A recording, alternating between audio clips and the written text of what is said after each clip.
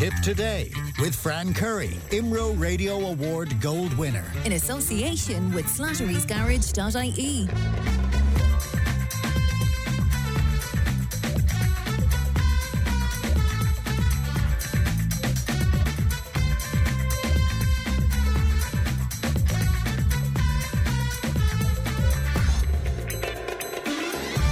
Good morning, welcome along to Tip Today, 1800 938 007. That's our free phone number, and it won't cost you anything to make a call. Emma is looking after the programme today. Coming up on this morning's show, we'll be speaking to Johnny Luby in just a little while. Concerns around a spate of assaults, intimidation and crime. Irish dancing teachers and judges accused of fixing competitions. We'll be speaking to an Irish dance teacher about that.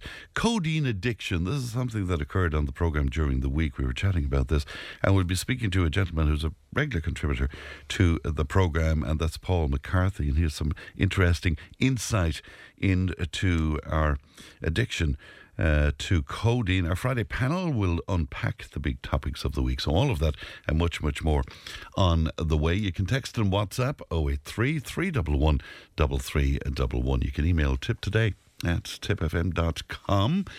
Let's have a look at the headlines. The Irish Daily Mail, the shocking texts that have rocked Irish dancing. Up to a dozen Irish dance teachers and judges colluded to fix the All-Ireland finals, according to scores of explosive text messages obtained by the Daily Mail. But as I say, this story is right across the newspapers today. The Irish Indo, they're leading with the headline, Young Children Among Victims of Dance Fix Scandal. Also on the Indo today, doctors, dentists, solicitors and accountants are among multiple professions left out of the government's new energy subsidy scheme. Also, I was interested to read on one of the newspapers today as well that our churches could well be very cold places to go this winter, and it's something we'll pick up on the programme on Monday as well. The Irish Examiner, a widow joins a vigil for feud victim. The injured wife of feud victim Thomas Dooley left hospital last night to attend an emotional vigil for her husband outside their family home. Also on the Examiner today, US President Joe Biden is pardoning thousands of Americans convicted of simple possession of cannabis under federal law as his administration takes a dramatic step towards decriminalising the drug. The Irish Times, the government considering eviction ban until the end of next March. The government considering that winter ban on evictions that could be in place until the end of March under plans being examined by the government to deal with the cost of living crisis.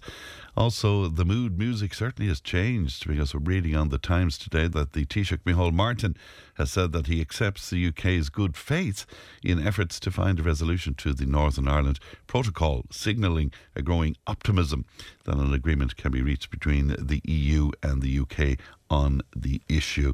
And of course, coverage right across the newspapers today of that great tragedy in Thailand. 38 killed in an attack on a Thai child care centre, and the photographs are just absolutely harrowing right across the newspapers today.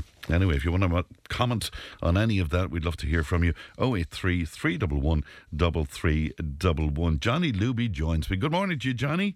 Good morning, Frank. How are you keeping? Go on, make us all jealous, Johnny. Where are you today? Fine, I'm in a place called Alvor. Alvor in Portugal. How the other half lives, Johnny? Well, I had to go and see it. You see, there's nothing in Ireland. It's really doom and gloom every day of the week, isn't that it? Look, there was a friend of mine, he's 60 years of age, and with that commentary I done between Clare and Ballingarry, he just said to the lads, because I know that fellow well. So they wouldn't believe it. So he rang and he said, I want you out here. So out we went, Fran, and look, it was absolutely fantastic, Fran. I'm talking to you now, it's 25 degrees. Stop. Yeah, and the sun is out for the day. It'll probably reach 30. Oh, Lord. But it's a fact, look, it's one of the only places I go to. And of course, the flights out are cheap.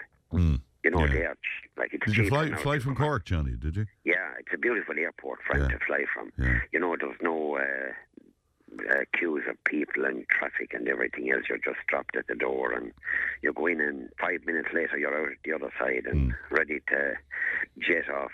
Ready to rock, I can tell you. Ready to rock is right, yeah. Isn't it brilliant, too? That's right, yeah, Fran. And of course, whilst I'm only here for a couple of days, but last weekend, of course, on the GA scene, what a weekend. You know, it started with the Search the County Board draw on Friday night, which I didn't come out of. But definitely people listen to Dip FM, because I did say that my wife, Catherine, I better give her a full title. She was going to the Willoughbys in Tullis Cathedral. Oh, very good. Now, the place was absolutely rocking seemingly down there, but she didn't know that I was below in the county bar at the county board draw. But I did say, my missus, I said, is going to the Willoughbys tonight. I said, and she's on the sticks, which is the crutches, and she needs to sit on the outside. So she no sooner went into the cathedral than this man waved her up and he says, come over here, Mrs. Luby. And she said, how do you know me? How do you know me? And your man said, I heard him saying this morning on the radio that you're going to the Willoughbys and that you would have the crutches with you and that you needed an outside seat. So she turned it off, and she doesn't even listen to you. I know. She listens to Tip FM 24/7, except when I'm on. I can understand that, Johnny. I can understand so, yeah, look, she had a great night there. Seemingly they're fantastic, and their dad was there as well. I think he used to play music. He did. He did indeed. Yeah. Yeah. Picard. And of course the county bar was rocking as well, but with Timmy Floyd couldn't even do the decent thing and pull us out for something.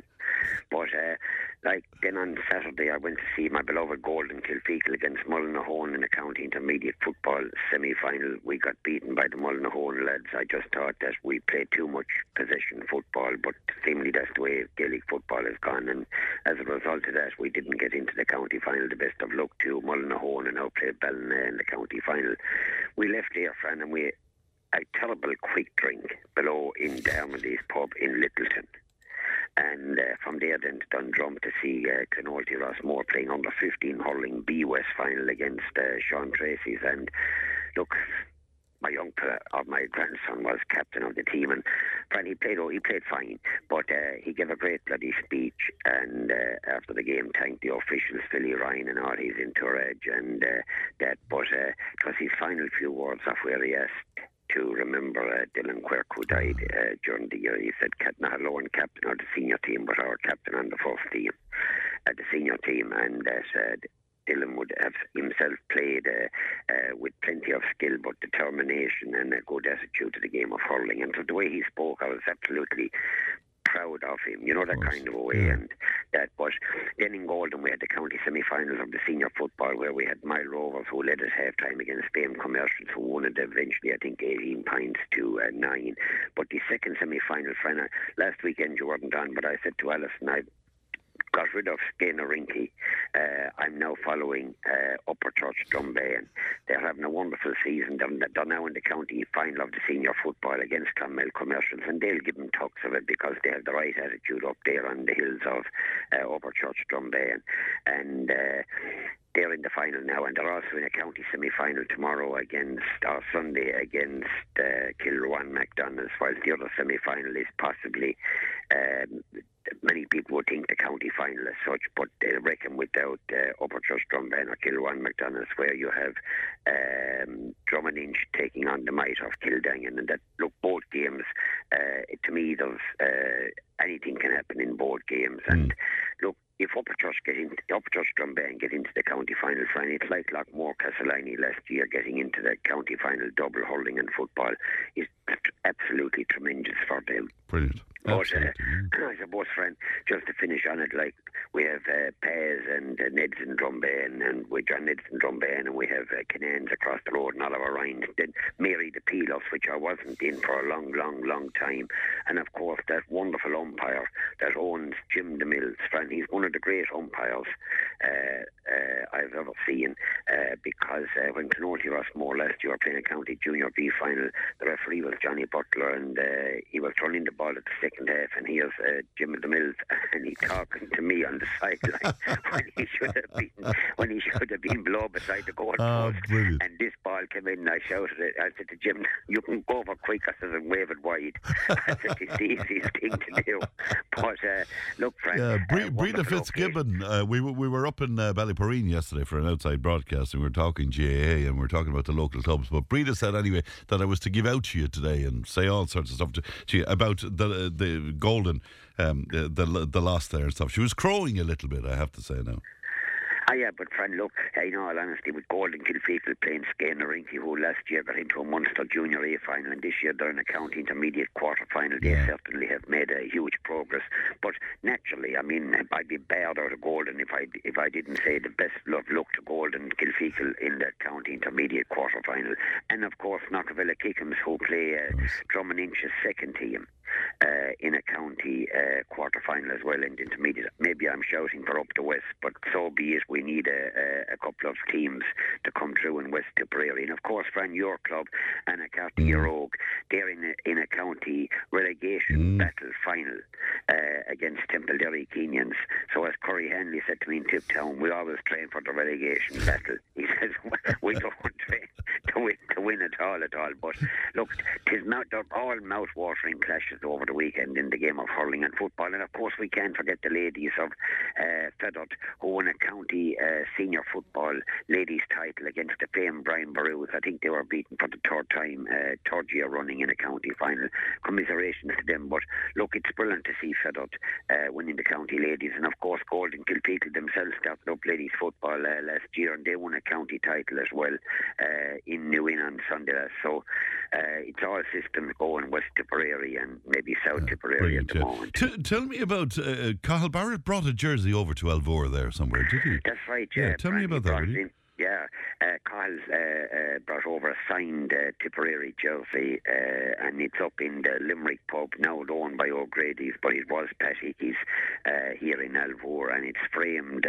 Of course, they're into all these county jerseys, and for a good few years I'd missed the Tipperary jersey there, and lo and behold, when we went in there the other night, we see the Tipperary jersey, and the first name I looked for signed was Dylan Quirk, the Lord mercy on him, and Franto signed down in the corner Dylan Quirk, and all the other 25 or 30 members of the extended panel with the coaches, Colin Bonner and all of those. So fair play to Colin Bonner for keeping for Cathal Barrett for keeping the blue and gold of Tipperary 5-serve on the front of it. So it's an up-to-date jersey and that. So lovely touch, it's grand, isn't it? A lovely touch, like to win and see it inside, you know. Absolutely. Have you been in Cahill's coffee shop in Cashel yet? I have, yeah. Have you? Cashel, they got to have, yeah. Because I was looking for himself. I always like to see the governor, you know, and that. But I missed him that morning. But it's a grand place there on the main street. Absolutely, Cashel, yeah. Somebody saes here that Johnny should apply for Portuguese citizenship at the state. Is there any hope of that, Johnny?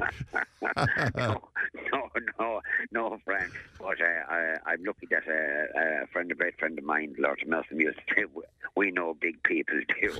So it's grand to get. It's lovely to get over, you know. Yeah. I mean, yesterday now we're in a small bit of a hurry, and I got a basket of chips with cheese melted on it, and another fella for throwing water at me here from the pool when I'm drinking super buck at what time? 9:15 in the morning. But look, friend, and it's very hard to go after the cigarettes out here. I mean, like a $5 bloody packet. Is that what it is? My God. That's what it is, you know. Whereas at home they're 15.80, you know, it is rip off the bloody smoking man the whole time. And of course, friend, we'd like to say that we're all very sorry to hear of the shop closing down in Clarehan.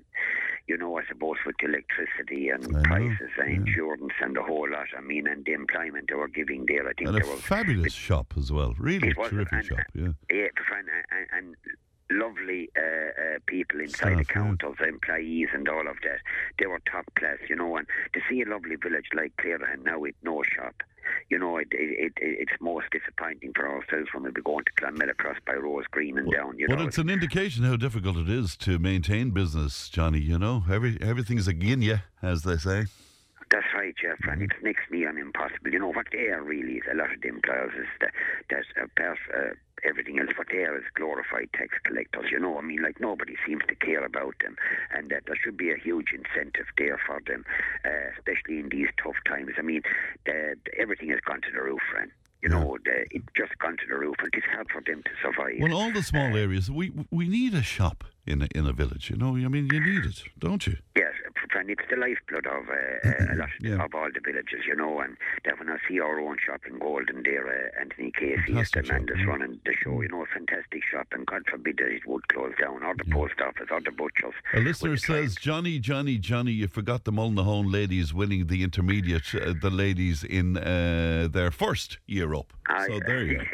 You forgot it again, you see. Yeah, friend.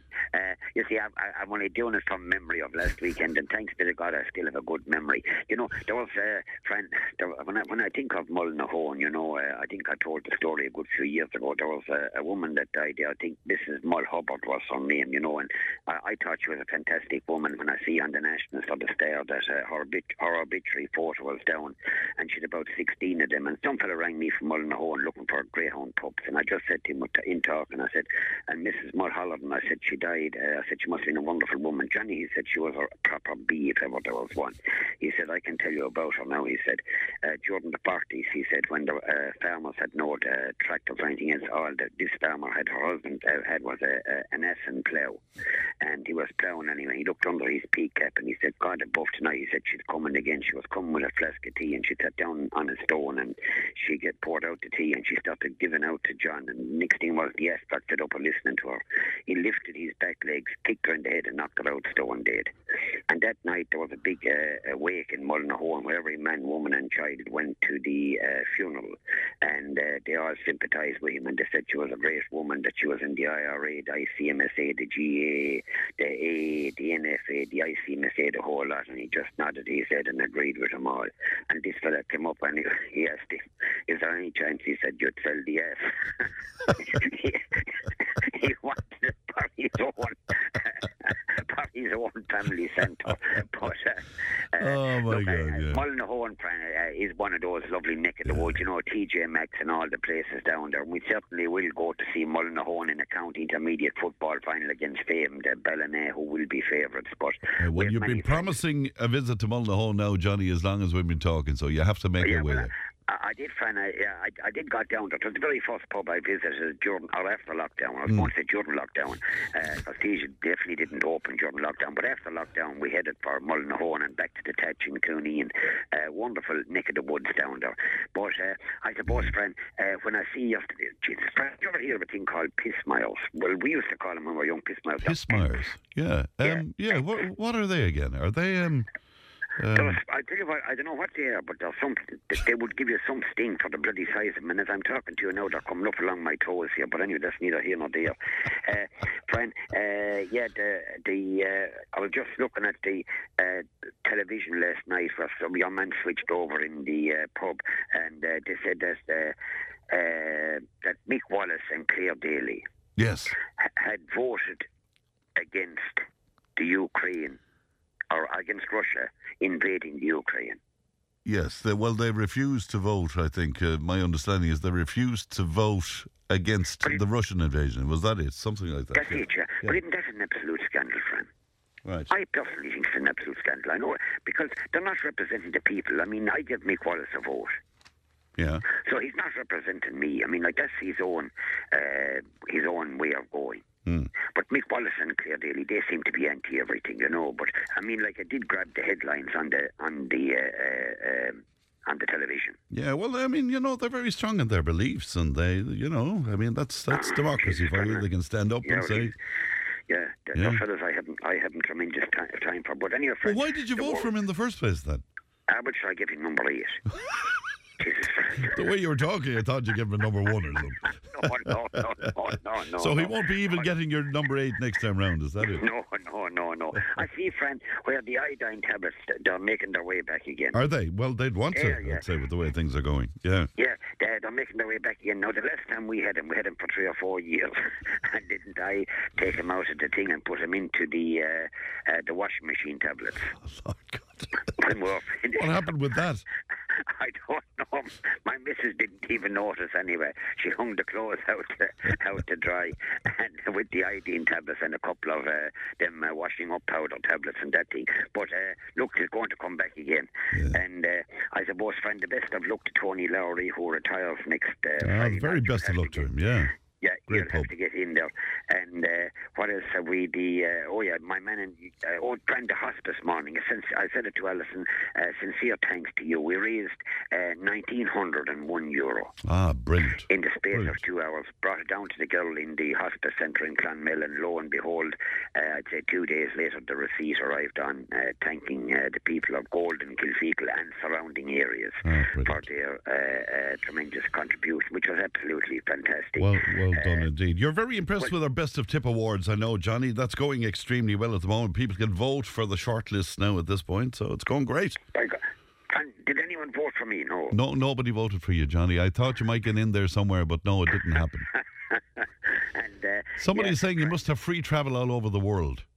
Yeah, well, of course, when you come to 68 years of age, they're mad to get you out of Ireland. That's in my book. That's how Mick Wallace and Claire Daly got to Europe. They want to get him out of the bloody Dáil above. But anyway, that's my opinion. And I want to say hello to a guy called Chris Tilley. Say hello to Chris. Hello, Chris. How was Chris? Tell me about Chris. Chris worked for Mammy, the Queen. Oh, okay. Yeah, so he's a top class man. Naturally, when he was employed. This is one of your posh friends you were telling me about. This is one of my friends. We know big people too. And a guy called Trevor, he was actually cooking for us last night, and I wanted to give him a hand. Okay. And he had heard about my escapades and all that thing with the deep fat fryer. And he wouldn't let me go near the thing last night. But he summed us up a lovely meal, friend. And it was beef stew or something. But he mixed it up with a half bottle of port and a half bottle of wine. Wow, that's my kind of a cook. Yeah, friend, we were all scuttled. I know. Any bit of a drink there. And I walked into the bloody... I only fell into the bed after it. But, and Claire, of course, in the Leinster House, she has the black and white flag flying for famed Kilruan McDonald's this week when they play Upper Church Strumbain. So, friend, Ireland is... Very good, because somebody was on to us to say, what about Kilruan under 13, who won the A and D county final last Sunday as well? Look, I said it last weekend, a marvellous achievement for a small parish like Kilruan McDonald's to have the guts of 40 players under 13 getting into a county final at that stage, which it was last Friday, and lo and behold, they came out and won both finals. And of course, then, friend, the game of the year in under 17 hurling, which is really minor hurling, Golden Kilfeacle were beaten last Saturday or Sunday evening by Macarkey Burris, who are now in the final against Holy Cross, who defeated Nini Rogue. It promises to be a wonderful final, friend, and if you ask me, I don't think your former parish is going to win that particular game. I think Holy Cross, Ballycale are exceptional.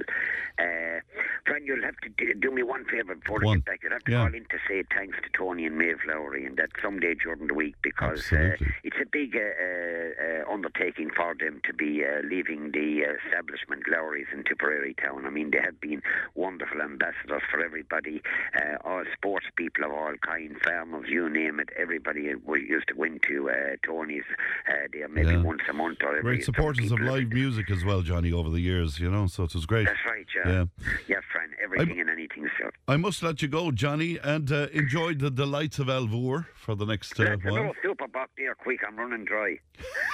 Good luck, Johnny, good luck. Bye-bye. Right, all right. Bye-bye. That's the great Johnny Luby out in Alvor by special request. And I passed the Forpenny Road this morning. It was looking kind of damp, so he's doing well to be out there in, what did he say, 25 degrees or something like that. 1800 938 007. Tip Today with Fran Curry. With Slattery's Garage, Puckane. You can't beat experience. With over 50 years maintaining Peugeot cars and vans, we like to call ourselves the experts. Call Slattery's Garage for a free vehicle health check today. 067 24111 or slatterysgarage.ie. Patrick Quirke is looking to follow his upcoming Supreme Court appeal from Portlaoise prison, where he's currently serving a life sentence for murder. Now, you probably don't need to be reminded that the 52-year-old Tipperary farmer from Brenshamore murdered a local DJ, Bobby Ryan, known as Mr. Moonlight. Our courts correspondent, Frank Graney, joins me now. Frank, good morning to you. Good morning, Fran. Thanks for your time this morning, Frank. Can you just give us the story around this? Well, as we all know at this point now, Patrick Quirke was unsuccessful last year when he tried to overturn his conviction on appeal. It was a long, very complex appeal. 52 grounds of appeal were raised, and in the end, they were all roundly rejected by the Court of Appeal. Now, he did seek permission from the Supreme Court to take a further appeal there. There isn't an automatic right to be heard before the Supreme Court. There used to be, but there isn't anymore. I suppose the court has become busier over the years and there isn't that automatic right. So he essentially had to prove that his case raised a matter of general public importance that required their attention, or that it was necessary in the interest of justice. He was granted permission. A date has been set down for the 25th of October, a one-day hearing. It will focus exclusively on just two very specific areas. And basically what happened yesterday was there was a case management hearing. It was done remotely, so his lawyers, the judges, all dialed in. Other interested parties, including myself and other members of the media, were obviously able to dial in too. And essentially what happened was, there was a certain element of routine matters that the court needed to be updated on. But also we had a request from his barrister, Bernard Condon, who asked the court if it would be possible if a link could be established to allow Patrick Quirke tune in to proceedings on the 25th of October from Portlaoise Prison. Now, that facility was made available to him for his appeal before the Court of Appeal last year. Ordinarily, somebody in custody who takes an appeal against a criminal conviction or a sentence handed down, is allowed to sit in court in person. But because of the pandemic, the situation of the pandemic last year, they decided a video link was more appropriate. So he was able to follow proceedings. There was video and audio patched into Portlaoise Prison for him. It's not exactly the same before the Supreme Court. It's actually quite unusual that you would have somebody who's in custody appearing before the Supreme Court in such a manner. And Ms. Justice Elizabeth Dunn, when she was answering the request yesterday, she said they normally don't have people in court for their appeals. And I guess that's because it's a very different type of appeal when you think about it. Different in comparison to the ones that are heard before the Court of Appeal, for example. Like these will deal with general public issues. They're legal issues trashed out. And they're not, they are specifically in this case about Patrick Quirke, but there are wider issues at play. And that's the only reason the court would have agreed to hear them in the first instance, because if he is successful, the outcome will affect other cases and how they are run, other investigations and how they are run. And so it would set precedent in some way, Frank, would it? Precisely, Fran, yes, exactly. And that's the threshold, when a court decides, when the Supreme Court decides to hear a case like this, it's for the wider good. But obviously, it should be noted that if the case is successful, it will have a wider effect, but it will also have a specific effect potentially for Patrick Quirke. And that's why, and he was very active during the trial, scribbling notes every day, having very regular consultations with his lawyers. He was a very active participant in proceedings. Same can be said for the Court of Appeal. So he didn't get an answer yesterday. We don't know if that link will be provided. The court did say they would consider it and they'd see what they could do. But the hearing itself is going to be held in person, so the lawyers will be there making their submissions in person. And I suppose time will tell whether or not Patrick Quirke will be able to tune in from prison. It'll be very interesting indeed. Frank, thank you so much for your time this morning. We always appreciate it. Thank you. Good morning to you, Frank. That's Frank Graney there, our courts correspondent. 1800 938 007. Now, a meeting took place in Monroe last night to address the concerns around the spate of assaults, intimidation and crime in the Rathronan-Lisrona area. And joining me now to tell us more about this is Independent TD Matty McGrath, who attended that meeting last night. Matty, good morning to you. Good morning, friend. And thanks for making time for us this morning, Matty. Can you tell us about the meeting last night? In the first instance, Frank, a friend, I'd like to compliment the organisers, Powers on the Strona and that area community left group. And it was chaired by James O'Neill, who's formerly of Winton Interior, now very involved in the rollout of property marking. And Superintendent Willie Leahy attended as it started in Cian O'Regan of Clonmel Gas Station. Look, it was quite an animated meeting. Feelings are high. A full complex in Monroe, which is huge, and upstairs as well, on the balcony. And, lots of, I suppose, severe anxiety, bordering on anger, and just frustration.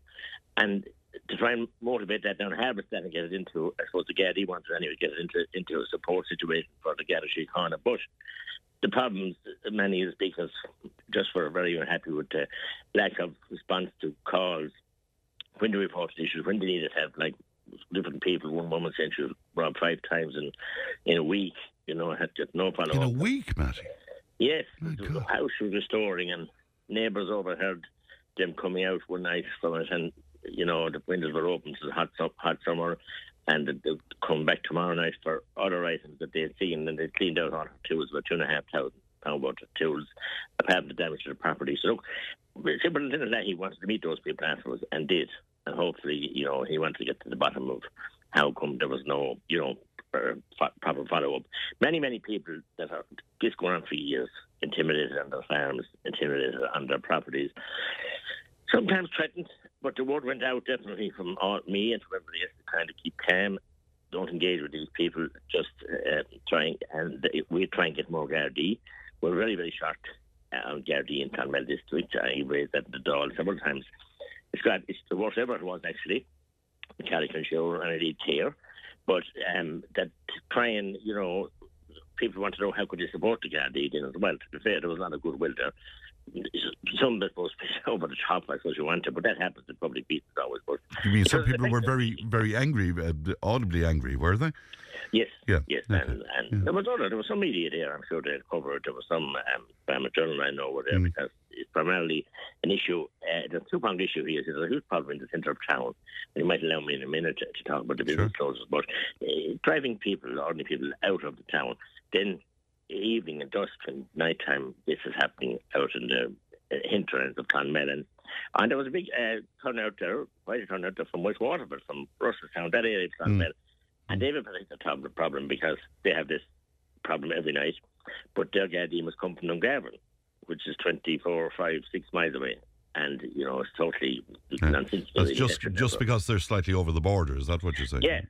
And that was changed some years ago. Clonmel used cover House Class Kilmanahan, but they were the county boundaries, which was ridiculous at the time. I opposed it, and look, they're part of Clonmel, sure, all up, and there's other parts of Clonmel then, on Manella and up Powers of Pot, which are under Tramore, which is totally ridiculous. But look, they did a good job in the meeting.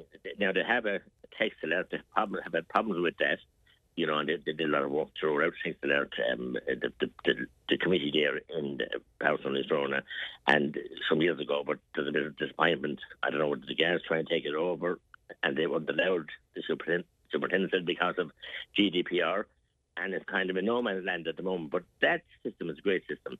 But I've been calling for since inception now, to started off in Monaghan, to get the government to pay for it, because every time a text alert goes out, and there are 500 members in their text alert, which is huge. So it's costly, yeah. It's costly to the community, and same as our own, it costs money, and sometimes maybe texts don't go out for that reason, because, they don't come cheap, as you know. So, of course, look, what we found remarkable was that not many people wanted to talk to us about this, Matty, because they felt so intimidated.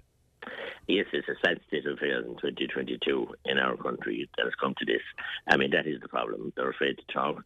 They're afraid that they'll be identified in their cars going. But I suppose in Atcohol, like Hela, there's 20 numbers, and people did get the courage, male and female, to turn up young and old last night there. First of all, in sympathy and outright and total sympathy for the serious assault that happened. And we can't comment on that because of the investigations, but only to wish that young man the very, very best, and any kind of assault like that is very serious. But other people had relayed and recounted instances that they had of people not leaving the front of their house, not leaving their property, just didn't want to leave, wouldn't go. Probably knowing that it take the Gardaí a while to come. Now, Claire Murphy and Garda Jim Condon of community guards, who I deal a lot with there for years, excellent job, and they got high to praise. They're doing their best. They just simply haven't enough resources and enough members. There was a request in for the emergency response unit, and they're based in Clare, but they cover 5 counties, as I found out, that they should be saturating the area for some time and deal with this rather than travelling, But of course, you brought this up in the Dáil yourself, and it's not just that area. Sadly, this is happening like widespread, isn't it? Yes, but but I've seen in the Dáil, and I'm there 15 years and meeting other colleagues. We've lost towns like Drogheda, we've lost towns like Longford, yes, and other areas. Gangs have taken over, and it's too late. I'm trying to avert, Stitching Time saves 9, not allow this to happen, and it's on the border of happening. When I have people contacting me that they won't go into O'Connell Street in Clonmel to go shopping, young people in their 50s, like husbands won't allow their wives to go in, or partners, because for fear of, look, there's open drug dealing, there's open drug dealing. Shopkeepers looking out at this, they're telling me every second day about it. They have no customers coming in. They're closing as a result, many of them, because and is this during the day as well, Matty? Broad daylight is intimidating. Open drug dealing in Clonmel. Yeah, yes. My shopkeeper contacted my one of my staff yesterday and said, look, every person that comes into our shop, and it's a busy shop, that the people are complaining about being intimidated down the town by this and by people begging and whatever else, and rows and everything else, and it's becoming a no-go area, and it's hugely damaging to the image of the town, to the good people of the town, but also to the business people of the town. And to future investment in the middle of the town as well, I presume. Oh, of course, but sure, every building, like I said in the law yesterday, when I raised about businesses, closing small businesses, who got little support in the budget, and we see that now this morning in our headlines. There are many, groups and business groups that can't apply for this support with energy costs. And if one closes, it's so hard to replace it and get it started. And you see, and I'd have to pay tribute to the O'Brien family, O'Connell Street, Mary and her family, 62 years absolutely of dedicated service to the public, a real a bastion of country life in the town, and it's closing at the time, and so she's so upset over it, and the people are so upset over it, and it's just unfortunate. It's a sad situation, but football has. I've been dealing with the lads there for a long time. When I walk down the street, they'd be in or out or whatever, and they see all this going on. I have been asking to just try and have a lot of these. Unfortunately, many of them, but have them. I don't know. There's Metadol clinics in the centre of the town as well, a number of Green Dispense, and they're left around, and there's needles. I regularly come across them, so there are many others, all kinds of places on the main street, right beside my office, the car park, I was going to say that your office is just off the Irish town there, Matty, so do you see this yourself all of the time? Yes, I do. I see, it's across the road, I see the high wall, long, special horn blows, hand comes up, stuff goes in.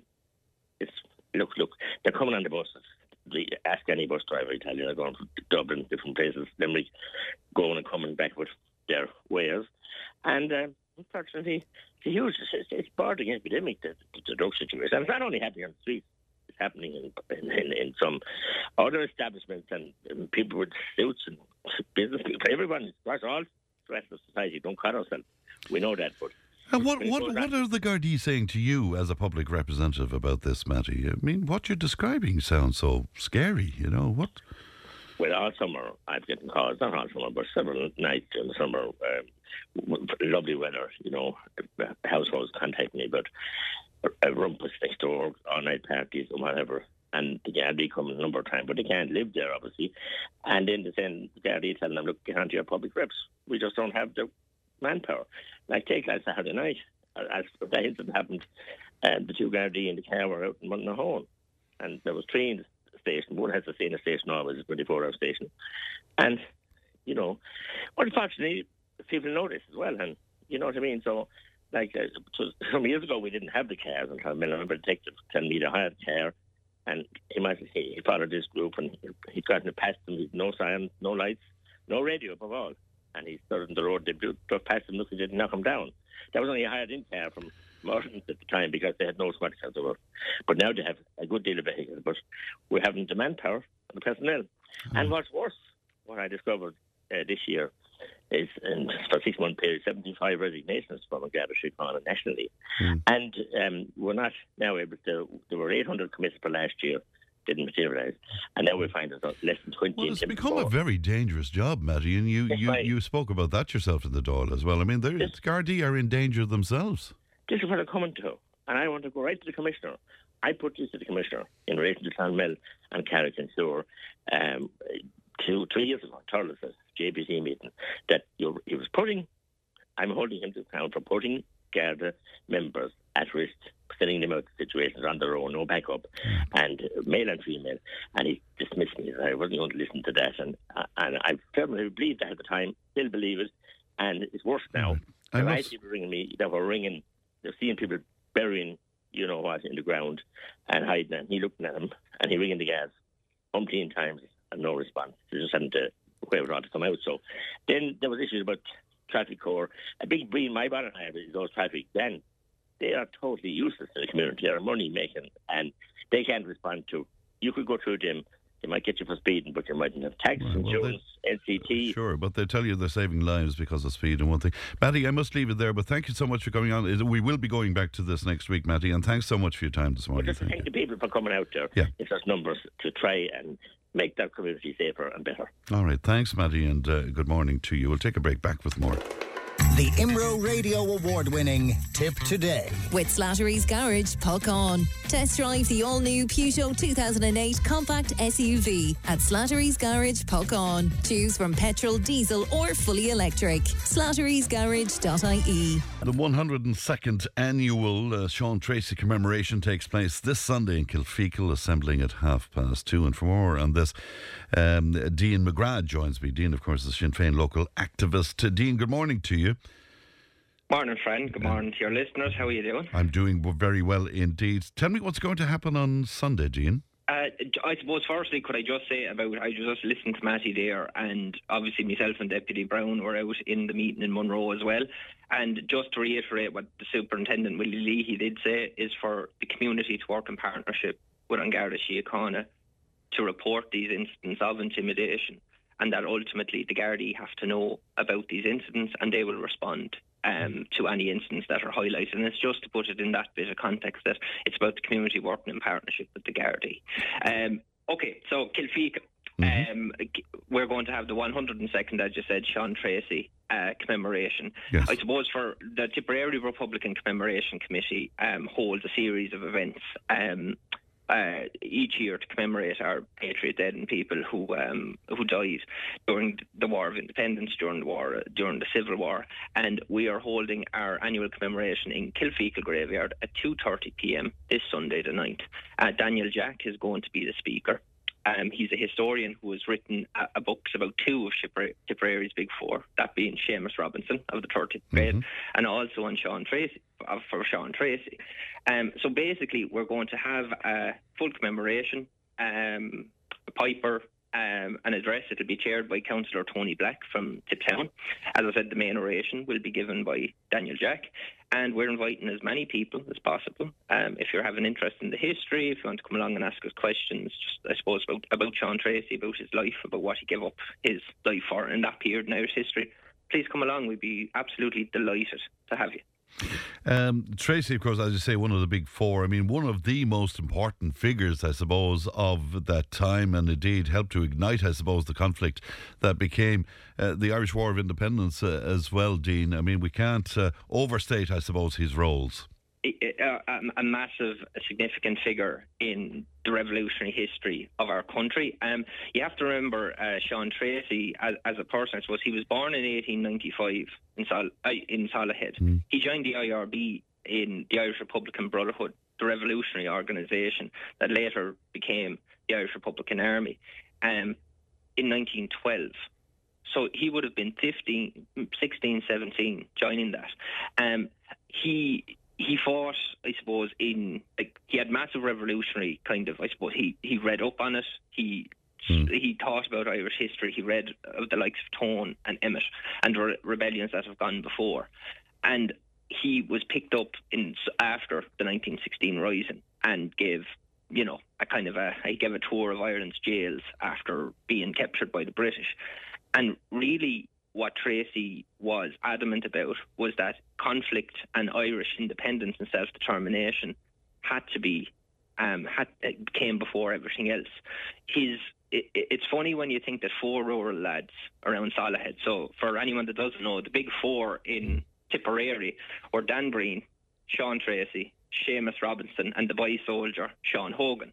Now, the funny thing about that is that these are 4 really regular guys at the time, and they did something absolutely extraordinary. Yeah, they were ordinary fellas at that time, which makes it all the more remarkable, I suppose. The manner of his death on Talbot Street, of course, so evocative as well of the time, I suppose. Hugely so. And I look, Salahead obviously ignited the War of Independence. South Tipperary was placed under martial law, and the big 4 had to go on their own. One of the most successful ambushes during that time, or one of the most daring, and it could only have been done by Tipperary men with the help of the Calvally Brigade, was the rescue of Sean Hogan from Knocklang, which Sean Tracy led and was shot 2 times. Yeah. Dan Breen and Seamus Robinson had already left because there was counterintelligence. And Tracy said, right, we're going to go storm a train with 4 British soldiers guarding Sean Hogan, and they rescued him. It was a major coup for the IRA at the time. Of course, Sean Tracy then went on to, while being on the run, became a member of Michael Collins' squad that was responsible for, I suppose, counterintelligence operations against the British Army in Dublin. And in what happened on Talbot Street, I suppose, was that he went down fighting. He went down doing what he wanted to do. And again, for his funeral, for local connection, from Jerome Davin from Tullamaine, was a member of the 1st Battalion. Tullamaine Rose Green actually organised the funeral, and thousands of people. Yeah, it was huge, Dean, wasn't it? Massive, huge crowd. Massive, yeah. and such was this guy was he was a young guy, but Sean Tracy had a revolutionary element. He wanted Irish self-determination, and I suppose more interesting would be his personal side, his relationship with his mother. We often don't see that behind these figures. But if you want to learn a little bit more about Sean Tracy, the man, the person, and the revolutionary, we'd certainly invite you to come to Kilfeacle at 2:30.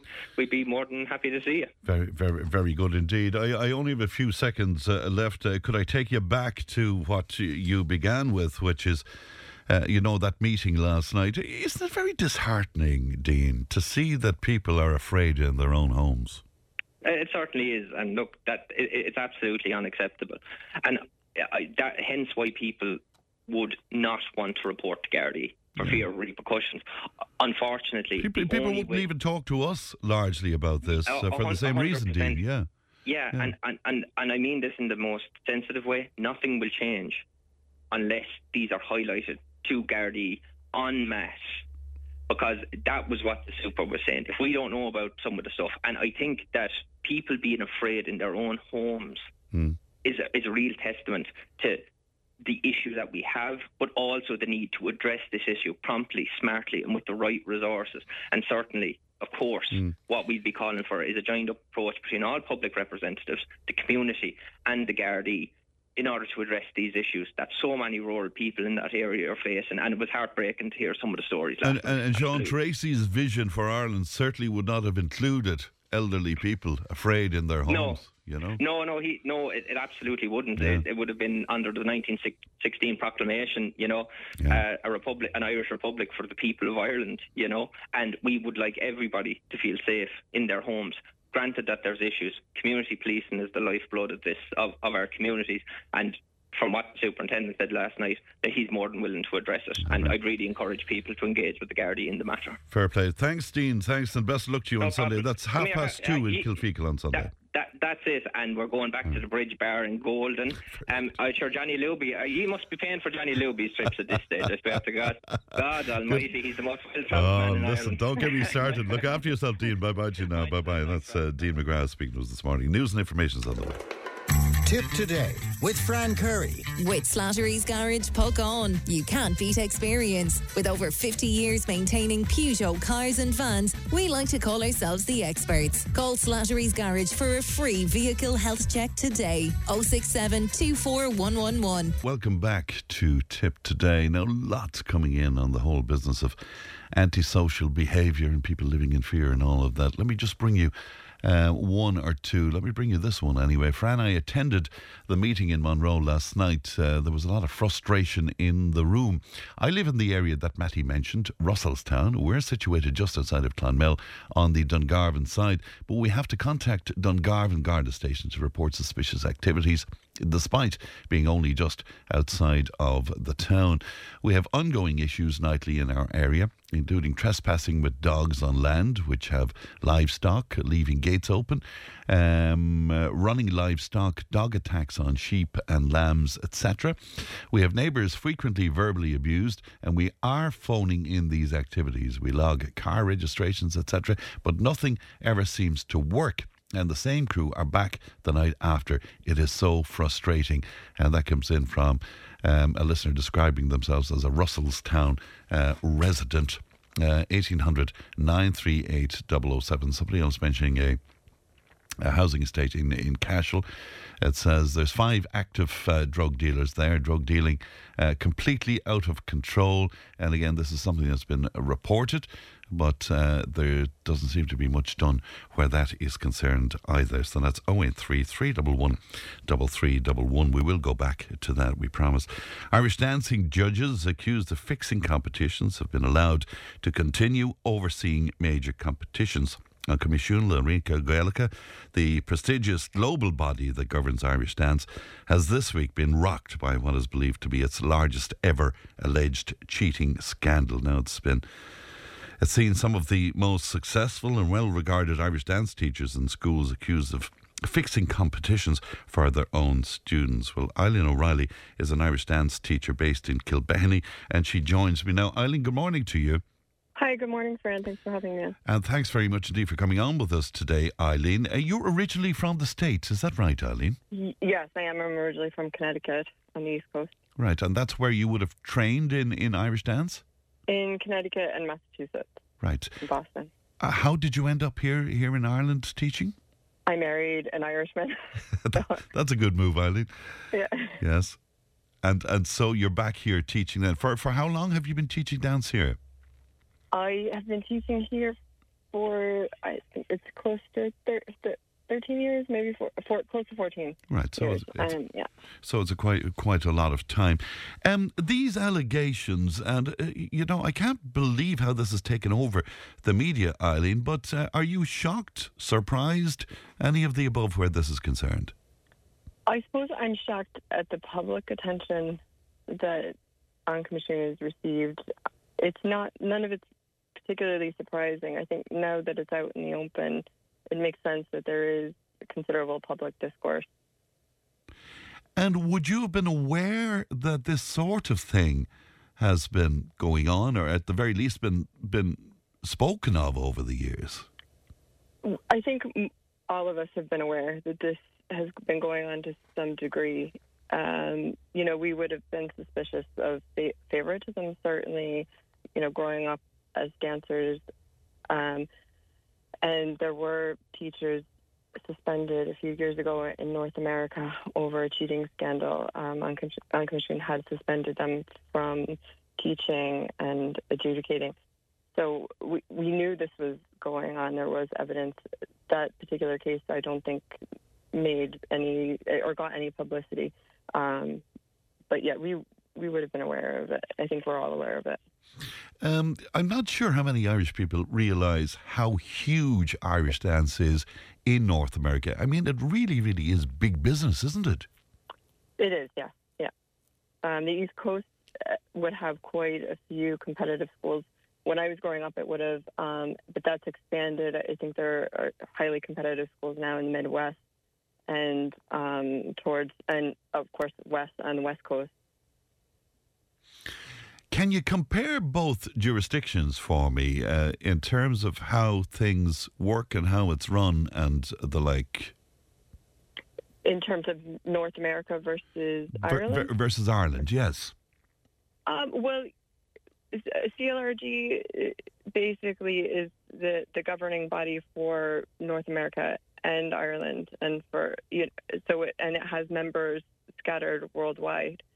So North America is accountable to CLRG. There's the Irish Dance Association of North America that is then the next body governing Irish dancing under CLRG.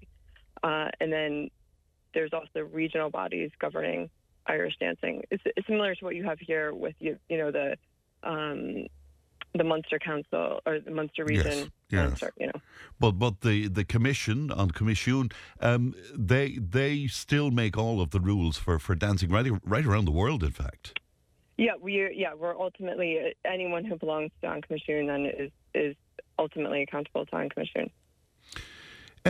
How much damage do you think has this publicity done to Irish dance for the future? It's hard to say.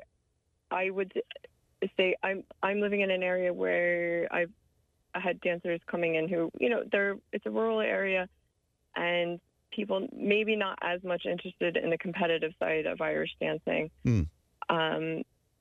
So I would be concerned, though, for those few that are, into competition. This might be a healthy thing for their child, that they would be turned off to the idea of competition. So I do think it's going to impact on parents who are, certainly on the fence about maybe having their child enroll in Irish dancing, and then also having their child participate in competition. Do you think that major competitions, I know there's some major ones coming up, I think the Leinsters might be coming up soon, do you think that they should be suspended for the moment until this is sorted out in some way? I know that a retired judge has been appointed by An Commission to look into this in some way. Do you think that major competitions should be suspended in the meantime, I suppose, Eileen? I would be reluctant to say that. As a teacher, having students prepare for major competition, or preparing for the Munsters now, I wouldn't be that inclined to want those competitions suspended. What I would hope for is swift action regarding anyone who has, been accused, or, if there is evidence that we have to take, quick action. It's a very difficult situation. If there are adjudicators who are, assigned to these particular competitions and they're under investigation, then to me it makes sense that they would be suspended from adjudicating. And then the next issue is finding adjudicators to replace them at those competitions. I'm not sure if you got a chance to see the newspapers today, but some of the WhatsApp messages have been published on several newspapers today, and some of them are quite shocking in that it's implied that there are sexual favours at work here as well as everything else, but it certainly seems all very cosy between people. I mean, does that shock you, that aspect of it? That level of coziness, we'll say, would be fairly shocking. I think really, I haven't seen the text now, but if it's that bad, it's really disgusting, to be honest. Also coming up, and again for people outside of Irish dance, people are quite shocked to realise the kind of investment that parents make on behalf of their children with this, with the cost of the costume, the wigs, the tanning, all that's associated with Irish dance. And now, Eileen, what do you make of that? Well, I suppose my approach has been, as a teacher, to try and make things as affordable as possible for my dance parents. I do think that when we go the route of having to have expensive dresses and we place so much emphasis on the look, we're taking away from the art form to a degree. Or we're emphasizing the wrong part of the art form, let's say. I would always say, it's important to present yourself well on stage, to look well. but I don't think people should have to, remortgage their houses in order to have their children do Irish step dancing. It's certainly not the mentality that I would have grown up with, and I think I was very fortunate to have grown up around people who were very generous in terms of the time that they gave me around dancing, and even just the sense of family that we had around Irish step dancing. So I tried to pay that forward to my dance parents and make this something that's quite affordable for them, and so yeah, it's a tough one to take, though. I certainly don't want to be spending, €2,000 on a costume, and I wouldn't be encouraging anyone to do that, and if somebody, because we're hearing stories of up to €6,000, in fact, for certain costumes and the like. Yeah. If a kid is wearing a particularly expensive costume and the right hair and wigs and stuff, is that taken into account in the adjudication along with the dancing prowess? Ideally it shouldn't be.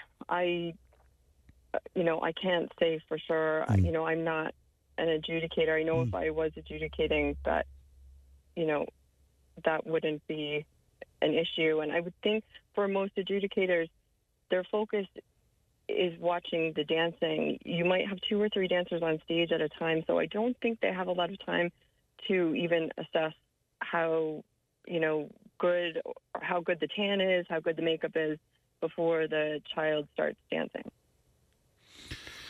It's interesting. You were very successful as a dancer yourself back home, Eileen. Were they very different competitions to the kind of competition that is there now? No, I wouldn't say that. I mean, I think the format has been quite similar. That hasn't really changed. I think there are certainly aspects that are different to what's done here in Ireland, but in terms of major competitions, I wouldn't say that there's much difference. Because like the North American Championships, that's an international competition, and that's run quite similarly to the way that you would see the All Worlds run, the All Ireland. Right. And again, to go back to when you were dancing competitively yourself, I mean, did you feel hard done by from time to time in terms of decisions made? And Yes, I did. Yeah. There was never proof, but I was never politically connected, let's say, as a dancer, and there were definitely times I felt that it might not have been that I was, judged against, but that I wasn't really given a fair shot because I wasn't from, maybe a school that was as popular, and that my teachers hadn't, weren't known maybe, or the dance schools weren't known. So if a school is very popular, and again, you're speaking about your experience back home in the States, if a school is a particularly well-known school, and maybe a school that produces champions or the like, they're looked upon more favourably. Is that what you're saying to me, Eileen? Not all judges. No. But I do think you have the odd judge, and I think this is what we're seeing happen now, is that you have people who are willing to favour one dancer over another, and it wasn't necessarily even because of an exchange of money or favours or things like that. It could have just been that they were familiar with the dancer and they knew the teacher, and that was it. And they, And are you saying that if 2 dancers, for instance, were pretty close in terms of their ability, that the gold might go to the better known dancer, or the dancer from a club that the adjudicator was familiar with, for example? It might. I mean, I think something to consider is that when you're looking at that level of competition, that it's very difficult at times to decipher who should be first. Somebody has to be picked. Yes, it's subjective to some degree, I suppose. It is subjective, and sometimes it can come down to style. So there were judges who wouldn't have necessarily liked my style. It wasn't necessarily about my school, but there were other reasons. And I know as a dancer that I certainly made mistakes. I was not a perfect dancer. So I would not say that I had many instances of being, say, left out of favor.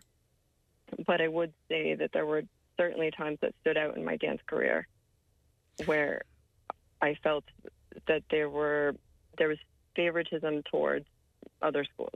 Right. So this isn't today nor yesterday, then, in terms of no, it's not. This sort of thing happening, I suppose.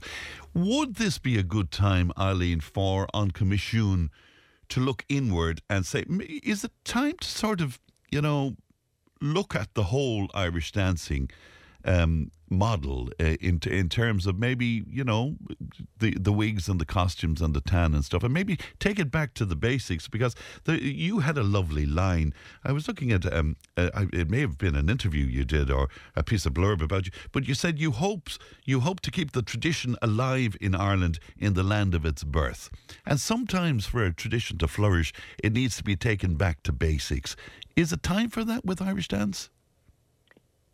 I think it's possible. I do think An Comisiún is certainly looking at itself, but I think it has done this before as well. There was discussion years ago now when I was a new teacher, and I was still in the States, about bringing in, a uniform costume at the championship level. Yes. And that was tabled, and I'm not absolutely sure of the specifics there at the time. I don't know. I can't remember, was it just teachers or parents, but there was definitely kind of a backlash for An Comisiún bringing that up.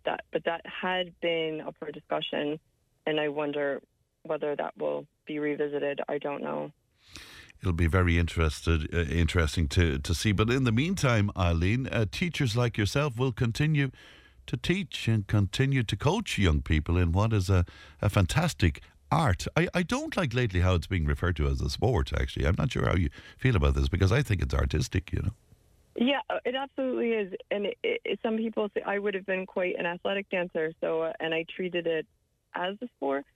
And I think many dancers do, but it's a performing art that requires incredible, stamina, skill, and it's also something, I think, for all of us who are involved as teachers that we're very proud of, and that this is a great way for us to share our heritage. And it's about passing this on to children. And we have to remember that they're the focus at the end of the day. And we want them to have a positive experience of this, whether it's in competition or grade exams or shows or whatever it is, that this is an incredibly positive thing for young people to do, to prepare something and to present it publicly. I mean, it's had a huge impact on my life, and I don't want to see this scandal break Irish dancing, Eileen, it was such a pleasure to talk to you today, and we really appreciate you talking to us, because not many people are speaking out from the world of dance following all of this. So really appreciate it, Eileen. Look after yourself, and the very best of luck to you as well, Eileen. Thanks so much, friend. Thank you. Thank you. Bye-bye to you now. Bye-bye. That is Eileen O'Reilly there, Irish dance teacher in the Kilbenny area, speaking to us about that recent emergence of, I suppose, scandal in Irish dance. One of the tabloids today, of course, jumping to the headline of Dirty Dancing. But anyway, how do you feel about that? 1800 938 007. Fran, it's not just Irish dance. What about local scores? I know a local girl. She was absolutely brilliant with her recitation. Everybody thought she was fantastic. She didn't make one mistake, and the next competitor... okay, you go on to give me some information about that. But suffice to say, anyway, that the young lady who was thought to be the best did not win. And that's making reference to some scores out there. Now, as a kid, I was involved in scores all over the place. And sure, we always thought if we lost... that we were the best. So I'm sure there's an element of every crow thinks their own is the blackest as well. But anyway, how do you feel about that? 083 311 3311. The Imro Radio Award-winning Tip Today. With Slattery's Garage, Puck On. Test drive the all-new Peugeot 2008 compact SUV at Slattery's Garage, Puck On. Choose from petrol, diesel or fully electric. Slattery'sGarage.ie. My old friend Eamon O'Dwyer is in Inch for this week's Down Your Way. Here's just a little taste of what you can expect to hear on Saturday morning from 10 o'clock.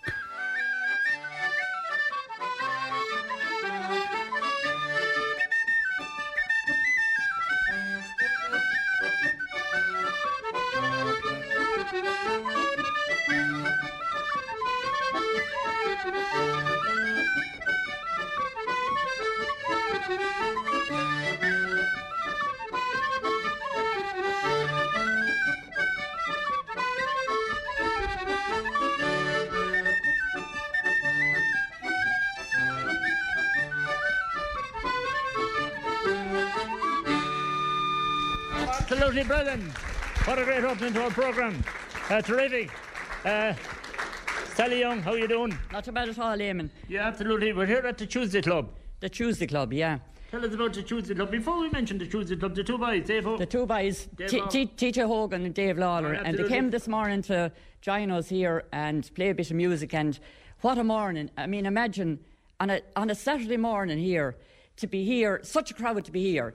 Eamon, Dai O'Shea a few months ago there was down in the Rosa Tralee, and he had 32 ladies in front of him.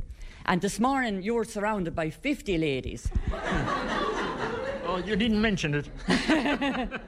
Absolutely, it is fantastic, and they're hugely welcome. And we're here to pre-launch the book, a book that all of you guys wrote in the last number of months. That's right, yeah. The last number of years, I suppose. And before we start now, I'd like to especially welcome, and I know they'll be joining with us on Saturday morning when the programme is on Tip FM. We really welcome the people that can't be here with us.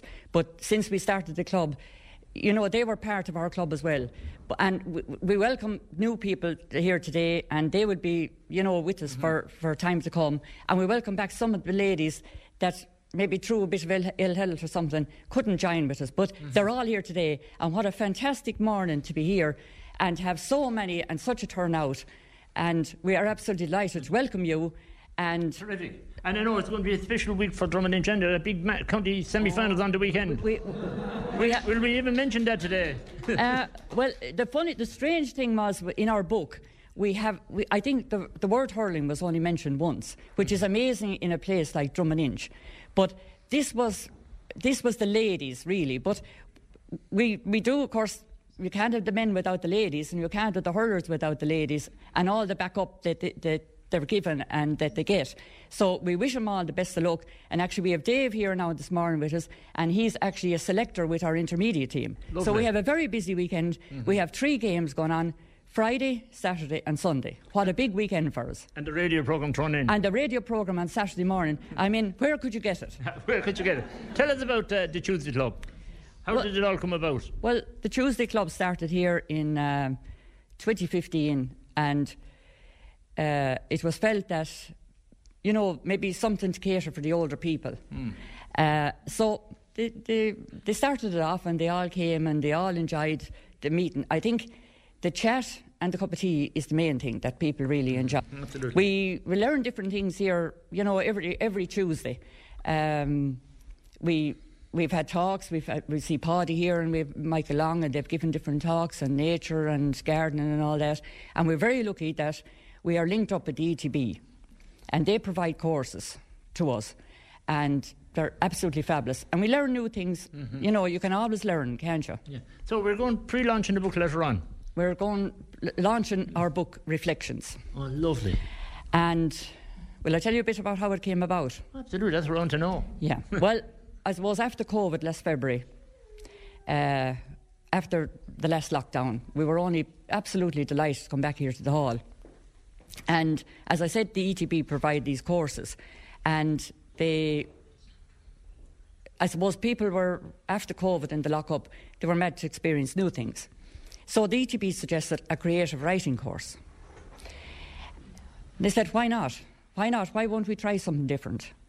So they sent us on Marion Brown, the first tutor, and she threw out a few. I mean, we weren't really sure what this creative writing was going to be about, but she threw out a few things at us, and everybody can tell a story. You know, everybody can tell a story. Maybe everybody can't write the story, but everybody can tell the story. So she set the seeds of that, and we started off, and she threw out a few suggestions, and really, in hindsight, when we look back, the book actually started on the 8th of March. Eamon, do you know what the 8th of March is? I have no idea. It's actually International Women's Day. Okay. Now, so how would I know? Yeah. Well, now you know, and you'll never forget it. Yeah. And on that day, somebody suggested that Carmel Hogan here would tell her the story about her mother. She was the first female TD in Tipperary. So Carmel told her story, and then Marion set her the challenge, will you write that story? Mm-hmm. And like anybody that, you know, get the homework, and they're told, you know, asked to do, she went home, and the following week she came back with this beautiful story about her mother, and she got TJ to help her to write it. Mm-hmm. So that started the ball rolling, and we said, if Carmel can do it, we can do it. So we went on from there, and she threw out different ideas to us. So then her 6 weeks was over, and we got another wonderful lady, Esther Mackey, came from ETB. Mm-hmm. And she was absolutely amazed at what we had gathered. And she said it was a pity that to let all that history and knowledge die. So she said she'd try and put it into a booklet for us. And you see the booklet there now. It was a very nice presented booklet, A4 page and whatever. Okay. So this went on anyway. We're still gathering and we're still talking, and as we usually do. And the next thing, she said, I think there's a book in that. Are you willing to write a book? We said, we will. Why wouldn't we? So then Owen Costello from the ETB came on board. Of course, we are only a non-profit organisation here, so we wouldn't have the wherewithal to produce, to fund a book. Mm-hmm. So we went about that then, and with the backing and the support from the ETB, we set about the book. So the next step then was we had Brian Maher, my neighbour and a parish man now, and he came, and Catherine came as well, and explained to us how we set up a book. So they were wonderful, gave us great encouragement. So we moved on then, and a very raw form now we gave it to Catherine. And I think she actually worked miracles. Now, the thing about it is that nobody here today has seen this book, except one or two. And I tell you, I think when they see this book, they will be absolutely amazed to think that the Drummond Ladies Tuesday Club could produce this. Absolutely fantastic. Well done indeed to the Drummond Ladies Club on the production of that book. That's a little taste of what you can expect from Down Your Way this coming Saturday morning. That's tomorrow morning from 10 o'clock. Well done to Eamon and all the gang there. Can I say a special hello to Elaine Walsh of Ballyporeen, because Mary from the post office gave me this request yesterday. I know that Elaine is moving into a new house in lovely Wexford, and best wishes from all the gang in Ballyporeen. The IMRO Radio Award-winning Tip Today. With Slattery's Garage, Puckon. Test drive the all-new Peugeot 2008 compact SUV at Slattery's Garage, Puckon. Choose from petrol, diesel or fully electric. Slattery'sGarage.ie. On Wednesday last we spoke to Kate Murray, a Tipperary woman who suffered with a codeine addiction, particularly an addiction to Nurofen Plus. Now, it sparked a lot of engagement from listeners. One of our regular contributors, Paul McCarthy, is a pharmacologist, and he joins me now. Paul, good morning to you. Morning, Fran. And as long as I know you, Paul, I didn't realise that you used to work for the manufacturers of Nurofen. You never asked me, Fran. That's a very good point indeed. You scared me with one of the things you said to us, Paul, because you said codeine is a more powerful drug than morphine. Yeah, I don't want to bog you down or the listeners down in the technical details, but in order to get pain relief, we use opioid drugs, and they're called opioid drugs because they were originally extracted from the opium poppy. We're including drugs like codeine in that. The opium poppy is about 5% codeine. It's the resin that comes out when you harvest it. Mm. So codeine, when you take a drug like codeine, it gets into your bloodstream and it goes looking for a home. And the home, in the case of the brain and spinal cord, are little areas on the cell surface of your nervous tissue that recognize codeine and bind it. And once it's bound to this little particular site, which is called a receptor, once the codeine is bound to its receptor, it starts working. It just won't work when it starts floating around in your bloodstream. So it starts working, and what it does is in the brain and spinal cord, it says, okay, codeine is stuck on its receptor, and I'm going to switch off these pain signals that are traveling through the nerves involved. Now, the difference, codeine is a narcotic. It's an opioid. It's a kissing cousin of morphine. And the more I talk about this, people will begin to realize how dangerous a substance codeine can be when you use it incorrectly. The codeine in it, to give it a chemical name, is 3-methyl morphine. Wow. It's very, very, very close structurally to morphine, and it's derived from, it would be, wouldn't it, because it comes from the opium poppy. So the difference between morphine and codeine is that when you take morphine, the morphine molecule, like the codeine molecule, sits around in your bloodstream looking for this little receptor home on the surface of the cell. But unlike codeine, morphine recognizes this receptor very, very well and sticks on it very, very well. So to get an effect from morphine, you give a lower dose than to get the same effect from codeine. I hope I haven't confused people. No, it's most interesting, yeah. But once it's stuck on that receptor, what codeine does is make the receptor work like hell. Much, much, much better than morphine. The difference is codeine has what they call a lower affinity for this receptor than morphine. Now, move on to liability to addiction. Codeine has a very, very, very high liability to become addicted to it. It's very high. I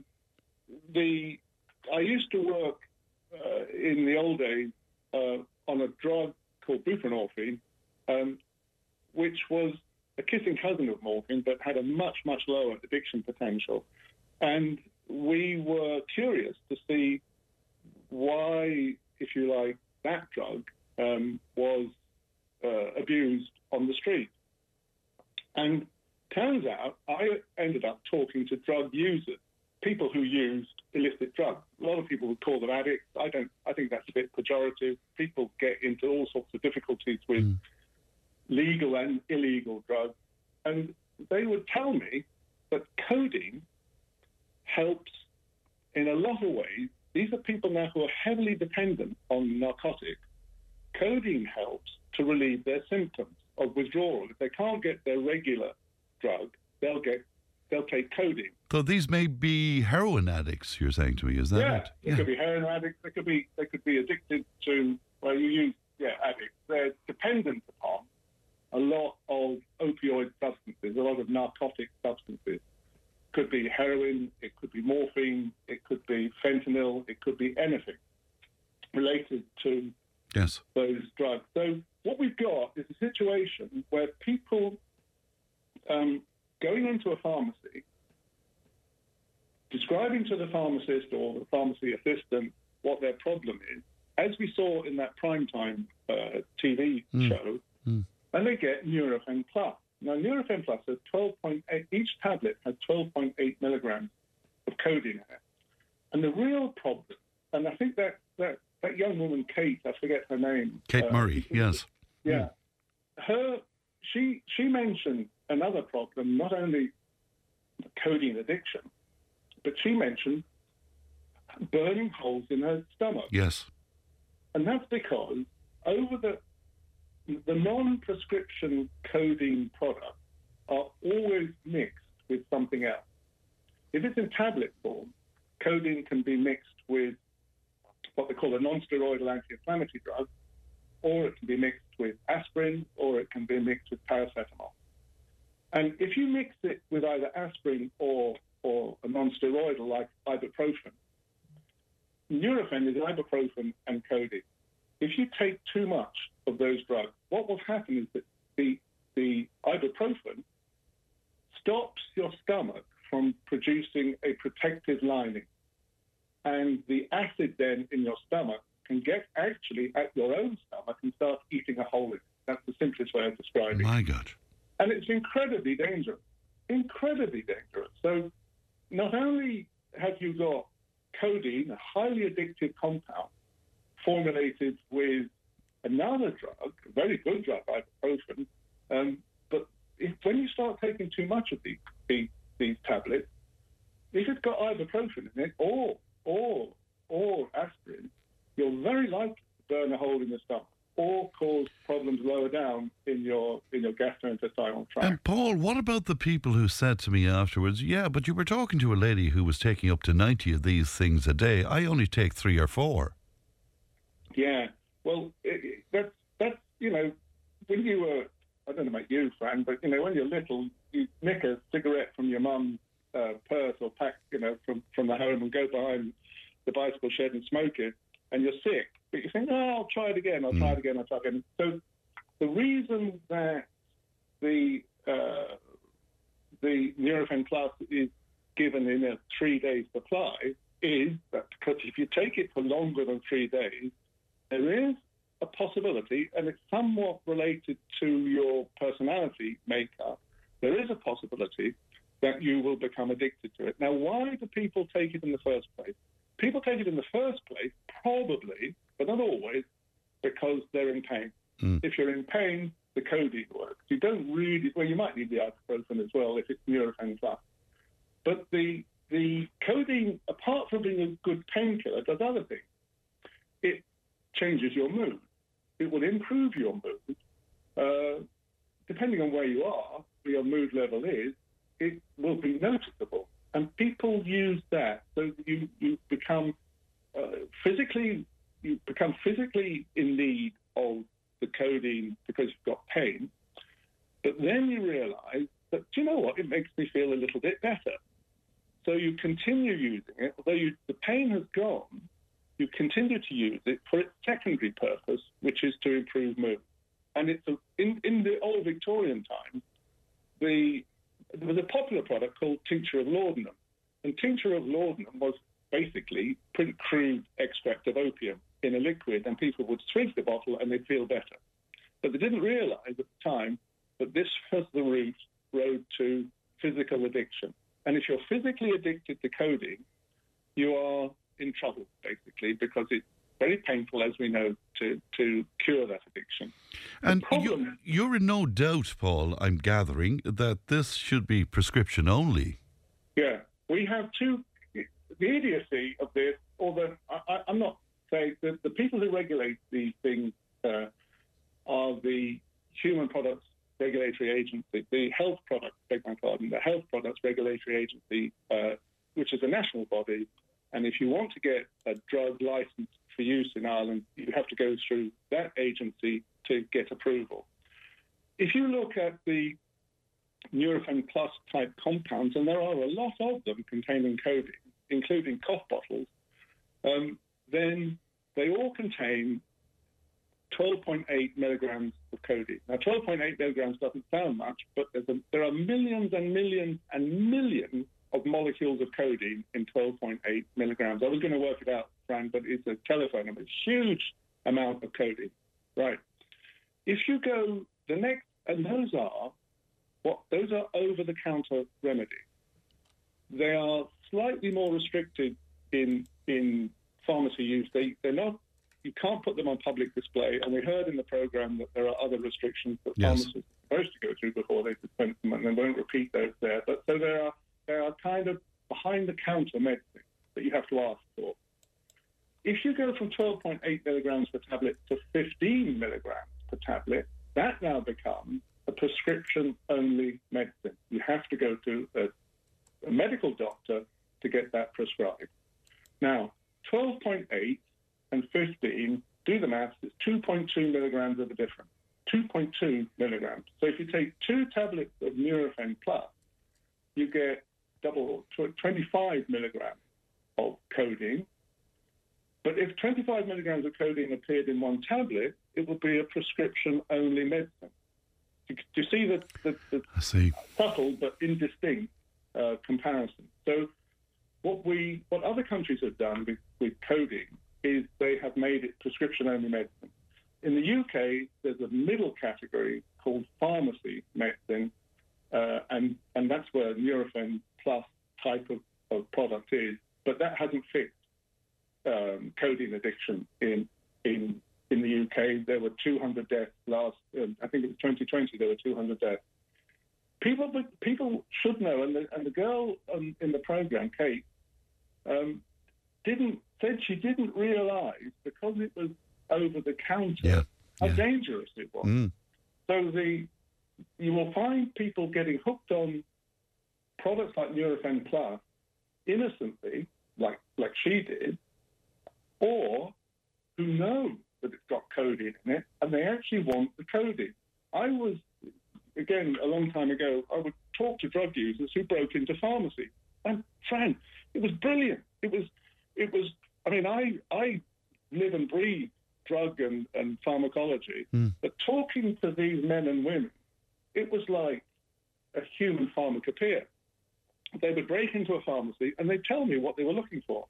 And if they found codeine, they'd take it because they knew what that did. Now, you work it out. Codeine has to be prescription-only medicine. You will find all sorts of people rearing up at you saying, yeah, but I need it. Well, if you need it, you have to, that badly, you have to go and see your doctor. Have to. Paul, it's incredible. It's very frightening. And just briefly, because I'm always running out of time, what would you say to people out there who are taking this on a daily basis and might have been doing so for quite a while? Your advice to them now is what, Paul? Ask yourself this question. Are you still in the situation you were in when you first started taking it? And if the answer to that is no, then you are likely that you'd be using it for the wrong purposes and you are in need of help. And go and find help. Talk to your doctor first. Paul, I mean, it's a dangerous stuff. Lastly, Frank, can I just make one appeal? Yes, please. In the early days, people in serious pain, really serious pain in this country, are given morphine, quite rightly given morphine. But morphine will stop working. Morphine is not as strong a drug as people think. The drug that people think is very powerful is a drug called diamorphine, which is again related to morphine, which is dimethyl morphine. And the other name for and so when people in serious pain in hospitals and in terminal care need a drug stronger than morphine, they can't get it. Not in this country, because they need diamorphine. Diamorphine's other name is heroin. And you can't get it in this country, and I tried with the Department of Health for years and years and years. You can't get it because they say it will go onto the street. Well, that's ridiculous. That's quite ridiculous because the street is awash with illicit heroin as it is. Patients in Ireland need diamorphine to treat very severe pain, and they cannot get it. And it ought to be a national scandal. It ought to be a national scandal that people die in pain because the Department of Health has this irrational, completely lunatic idea that if they license diamorphine for clinical use in Ireland, that it will somehow find its way onto the street. It doesn't happen. Paul, it's just a fascinating conversation, and we must continue it again. Paul, thank you so much for your time today. Thank you. Good morning to you. News is on the way. Tip Today with Fran Curry. With Slattery's Garage, Puckane. You can't beat experience. With over 50 years maintaining Peugeot cars and vans, we like to call ourselves the experts. Call Slattery's Garage for a free vehicle health check today. 067 24111 or slatterysgarage.ie. You're very welcome back to Tip Today. Now, a couple of things just to let you know about. Councillor Richie Malloy was on to us with his Family Carers Ireland hat on him to tell us that he and his team will be at various locations in Clonmel, including the post office and SuperValu in Poppyfields, selling their Heart of Gold pins, and they're asking for your support on this, and also telling me, of course, how important this fundraising is to Family Carers Ireland. So I know you'll do what you can for them if you come across them. And also Sheila was telling me that she got a phone call about Killalone graveyard mass that was to happen this weekend, and because of weather difficulties and the like, it's postponed until the 16th. So that's the graveyard mass that was to happen in Killalone. All right, it's time for our Friday panel. Delighted to be joined in the studio now by Liam Brown. Liam is with us quite often, part of our panel, community activist. Maria Raftis is with us for the first time, and Maria, former broadcaster. And we welcome back Lena Ryan. And Lena, of course, is a community activist. So you're all very welcome, and thank you for coming in to us today. Can we begin with this? Because we spoke to Philly on the show, and this caused a lot of controversy. And he told us how he confronted a young lady at a shopping centre in Kilkenny because she was wearing a burqa. Now, she didn't engage with him, and he went on to confront her husband then, who was behind her with their child. And again, that man was quite pleasant to him. They didn't engage. But Philly's story was that he was really incensed because of the killing of the young woman in Tehran by the police there. Lena, can I start with you on this? First of all, the notion that Willie was so incensed by what happened in Tehran that he confronted this young woman. What do you feel about that? Well, I mean, it wasn't the young woman's fault, and I think that was an issue that he had. It was a he problem rather than a her problem, and it's not fair in us to project our issues that are outside of our control onto somebody else. So I think it was probably disrespectful. Good that he had the anger about the issue of the young lady being killed, but I don't think it was right that he confronted her. I think she was magnificent in that she held her head and just kept walking, and that her husband or her partner with the child did the same thing. It's something we're not used to in Ireland. We're getting more used to. I personally have no objection to anybody. You can wear and do what you like as long as it doesn't affect me. But just once I happened to be on a bus at night, and I just found it intimidating now, because you can only see the eyes, but that's everybody's choice, and I didn't have anything interaction with these people and they didn't with me, but I said we have to stand. And would you be equally intimidated if there was a bunch of Irish young dads or young women with hoodies on them, for example? Yes, I probably would. Right. I probably would have at that particular time, and there was very few on the bus, and I would. Right. And I'm very. You have to always watch your own safety. These people did absolutely nothing to me.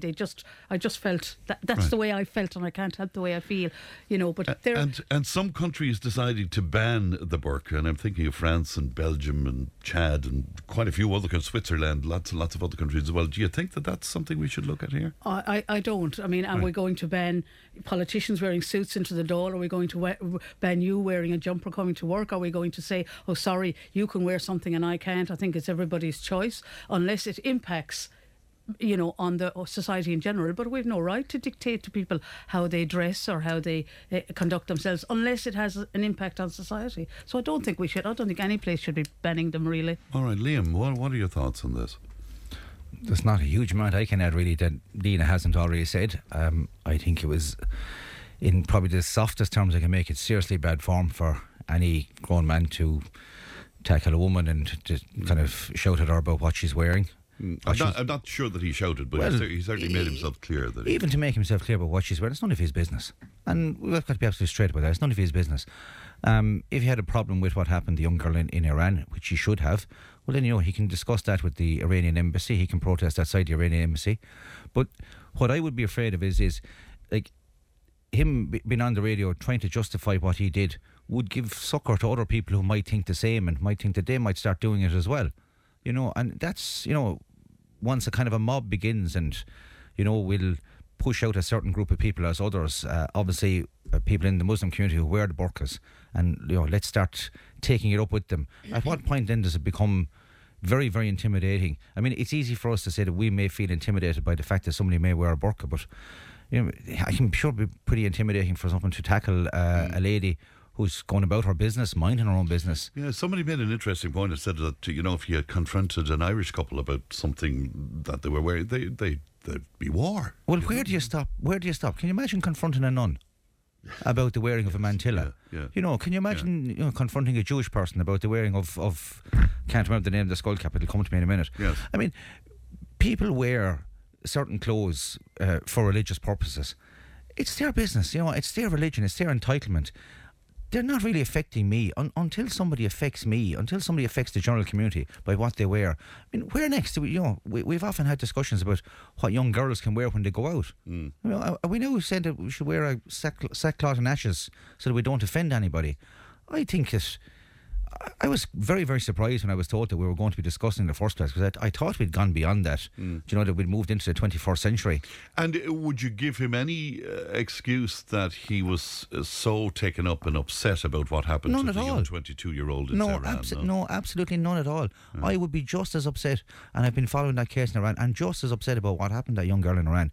But you cannot give any succour or substance or comfort to people who think they can take, effectively, not the law, because he didn't do anything illegal. Well, apart from the fact that maybe intimidating somebody in a public area probably is illegal.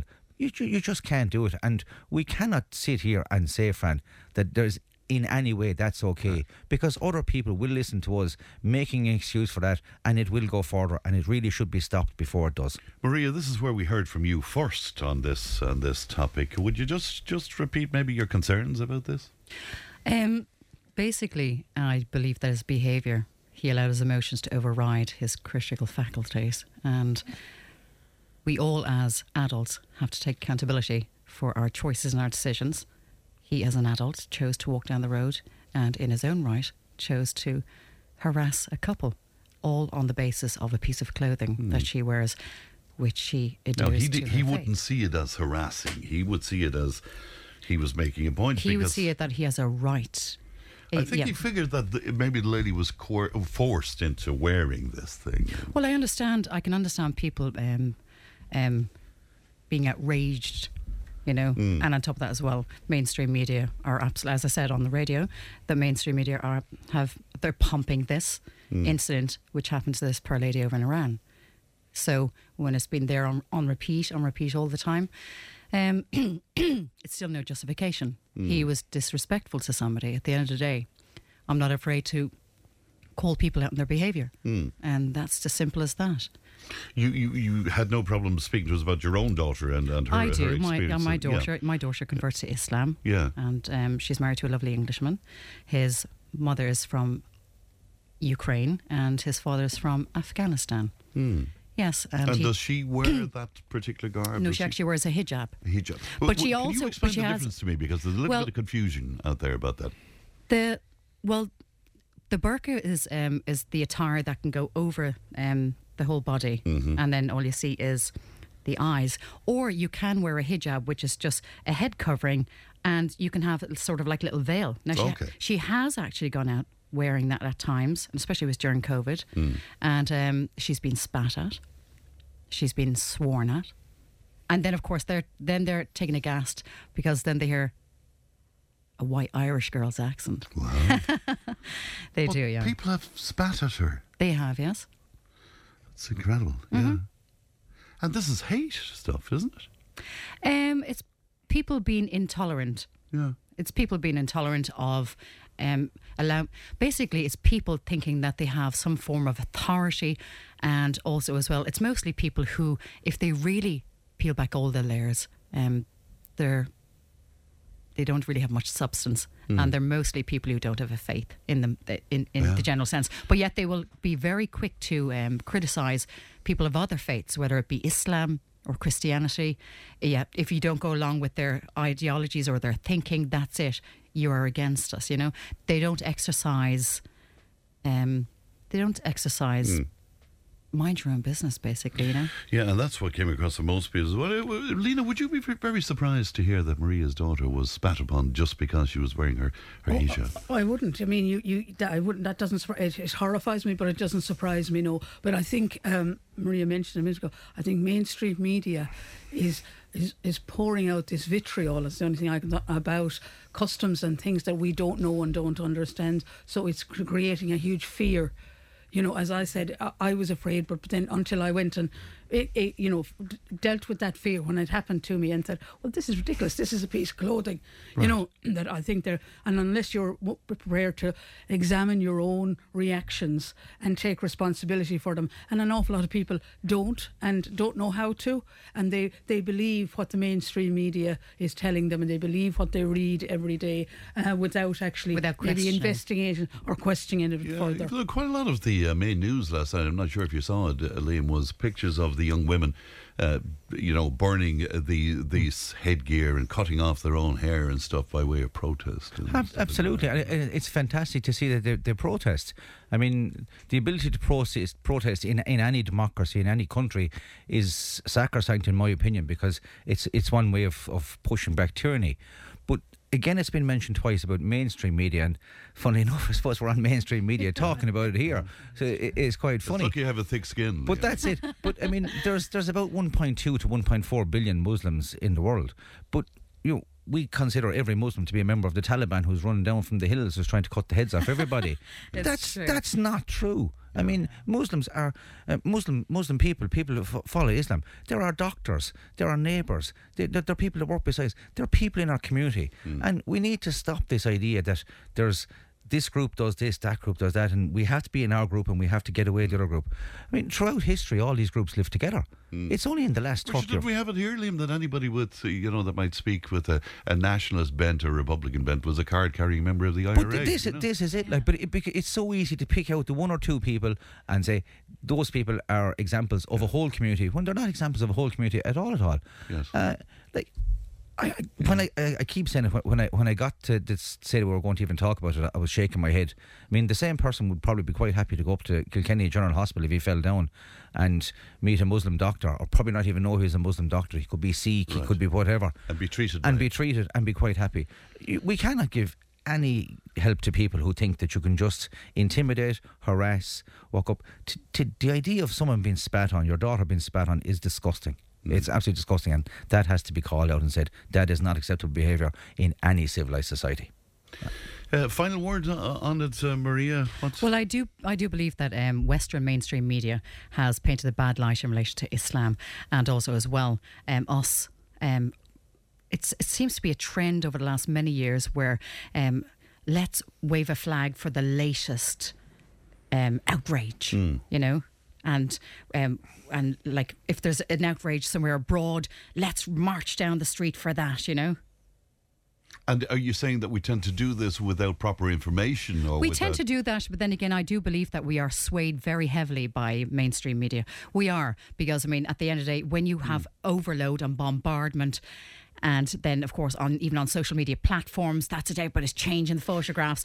I'm supporting this cause right now, and now I'm supporting about the mainstream media. Yes. I mean, I've been involved in quite a few radio stations over the years, and nobody sits down at 7 o'clock in the morning and decides some sort of strange editorial policy that would lead us down a certain path. That doesn't happen. Well, you see, you have to also remember that people spend quite a considerable amount of time on social media platforms. So on average, some people spend about 4 hours. So if you're there 4 hours and you're watching these, say, newspaper editorials that are coming up every 15, 20 minutes, 25 minutes, and then the same thing subconsciously, yes it is, and you're just reading them through your news feed, whether it be Twitter, whether it be Facebook, it's saturation. And saturation outrage, It was something that happened abroad. It was horrendous what happened to this lady. But at the same time, we need to bring our heads back in domestically to Ireland. In the grand scheme of things, I do believe us as an Irish nation, we have allowed and we've been very welcome to people of different faiths and people from different backgrounds outside of the EU state here in Ireland. I wonder how much that's changing at the moment, but therein is a whole other conversation. Let's take a break. We'll be back with our panel in just a moment.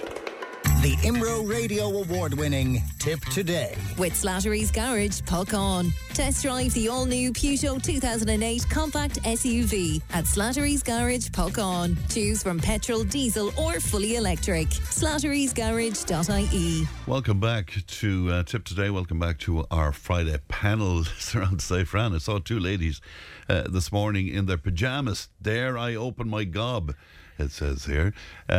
Somebody else saying to us, you're going on about mainstream media, but we accepted a single narrative where COVID is concerned, and that's in from Barry, and that's something we brought up, in fact, while the ads were going on there, that we tried our best here to put a bit of balance into it and hear from alternative sources and the like, but anyway, there was war. I'm still recovering from it, in fact. Can we go to one of the letters in our dear Phil slot that got an awful lot of attention? The mother made a contact with Phil to say her youngest child, 7, bright child, very much aware of the world, spends a lot of time online. Through his searching online, he came across, now remember, he's 7 years old, he came across the notion of transgender, and he was kind of confused about it. He asked his mum about it, and she tried to explain to him. He went away with that explanation, obviously had a look at some more stuff, and then came back with the notion that, you know, he might like to be a girl because it sounded more exciting. So this was based on his access to this stuff online. Liam, can I start with you where this is concerned? A mother completely confused here, not knowing even where to go on this. So much so she writes to Phil, you know. First of all, I'd say fair play to the mother, because she felt that she could talk to the child and try her best to discuss something which has become more of a conversation piece, I suppose, in the last couple of years. This is one of these things where it affects very, very few people, but everybody seems to have an opinion on it or seems to think it affects them. It doesn't. It affects a very small amount of people. It's something that has to be discussed. It's part of sexuality, which has been discussed now in primary schools, and I think that's right. People's identity, people's place in life. If you read down the letter, the only thing I would say, if you read down the letter, you'll see that there's a couple of gender stereotypes in the letter. Like, you know, he's a boy, so he plays with trucks and soldiers. Yes, he's a boyish boy. Yeah, he plays with trucks, you know. Yeah. Look, we've built up those stereotypes over a long number of years. I think we need to take the huge kind of crash bang wallop of transgenderism is trying to take over the world, and they're trying to make us all change the way we talk and think, and the LGBTI community feel that they should be getting everything, and if they're getting something, then somebody else is losing something. You know, if these things are about rights, and by giving one group of people rights, you don't take rights away from somebody else. By giving people information. But the confusion of a 7-year-old, I mean, there's no agenda to this. The kid was genuinely confused and came back to her because he thought, well, okay, maybe there's an option to be a girl, and maybe that looks more exciting. Oh, perhaps, but I mean, I've seen kids, young boys playing with dolls along in girls and groups, and parents being absolutely horrified by the idea that the boy is playing with dolls. What's wrong with it? Like, you know, I mean, these are kids. They're just getting on with their life. As they get older and they form their own opinions, they will make more decisions for themselves. We can look after our kids. We should look after our kids. We should give our kids a good moral outlook on life. We should teach them to be accepting of other people's point of view and decisions.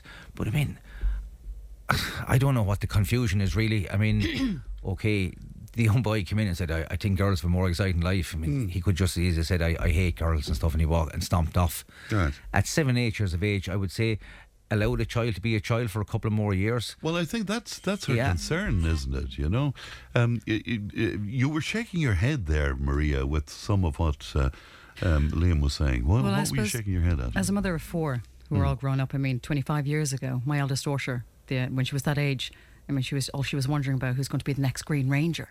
You know, different times. Absolutely different times.